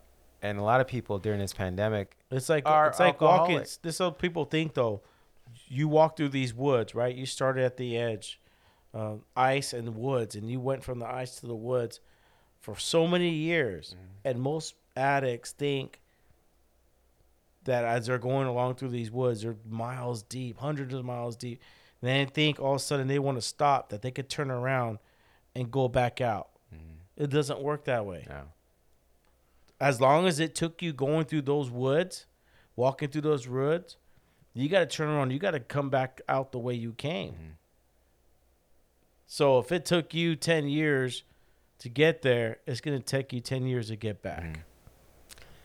Yeah, it's quite interesting. Like, again, and, you know, of course, going to like... Yeah, people want it to happen overnight. Yeah, it's not going to happen overnight. It doesn't. You think it can, but it's just... Because your mind wanders, and then you are like cravings, and you have all this time on your hands, and you're like, what do I do? Oh, go exercise. So, like, yeah. So now, instead of cracking open a beer, which would be nice, go to the gym. The gyms are open now, and I have a mountain bike. I'll jump on my mountain bike. There's a trail, Peters Canyon, next to where I live. Just jump on there, go to the trail. I mean, there's all... Go for a walk. And just go outside. You know, like, remember smell the roses, wake up and smell the roses, you know? Like, in one of these phrases I was always hated. I'm like, but now I'm getting older. I'm like, it makes sense. It's so cheesy, but it makes sense. Like, I have a family member that has cancer, and she's going through quite a bit of stuff, and I'm just like, man, and she's the same age as me. And I'm like... And then people would always say, oh, well, at least you have your health. Like I said, as I'm getting older, I'm looking at what those phrases people would say to me, and I'd be like, well, this person doesn't know what they're talking about. But now it makes sense. Someone the same age as me, just maybe 2 years older than me. And she's got a 6-year-old daughter, and she's going through chemo, and she's going through all this stuff. And it's just it's rough. You know, single mom. They're doing it. Yeah. And they're still going, and you know, I shouldn't be complaining about anything. You know, like, you know, like, you're a survivor. Yeah. So that's basically it with all that. No, it's been good to catch up, man. You're one of my good friends. I've known you for a long time. We've hung out in the past, and you know, I'm just happy you're doing good. I wanted you to come back on the show. You know, I was worried about you. I just didn't want you to go down a spiral, because I know a lot of people do when they leave this place. A lot of suicides and stuff as such that has happened. Yeah. And I'm so happy that you're finding your place, and you're doing good, and you got a job, and you're happy, man. And I never wish it upon anybody to lose their job the way you did. But like you said, shit happens, and you're not angry, you're not mad, you're just in a better place. And you know, sometimes people need to get I mean, everyone's journey's different. It's a wake up call. Yeah, it's a wake up call, man. But once again, man, thank you for coming on the show. Episode 90. I will see you soon. We'll do. Yeah. We want you to come on, man. You're one of my friends, and see what's going on, what you're doing with life, and we got a lot of good stuff that is happening in the world with COVID, the vaccines. We both have been through our episodes, experiences. So I'll see you next time, man. You want to say your piece to everybody? Yeah, that's it. I appreciate you having me on the show again. It's always fun. So, yeah. Hope your listeners like it. Yeah, they'll like it, man. It's almost 3 hours long. Yeah. So, hey, guys, want to thank my listeners from around the world that tune in. Thank you every week for tuning in. Thank you for all my supporters, family, friends, co-workers. I couldn't have done it without you guys. This is episode 90. Next week I'll have 91. And so we're getting towards that 100th episode. So I'm looking forward to it. Thank you guys for listening. Stay true to each other. Love each other. Open the door. Hold the door open for people. Just be respectful, man, because you don't know what these people are going through. Everyone's going through stuff, and we hide behind this fake mask and smile like it's all good. It's not, man. It's really bad out there. People are going through shit, but it doesn't matter, man. We're going to still spread positivity and let people know that there's another way, man. It's not the way you're doing it. So once again, I love you guys. I'll see you next week. All right, peace.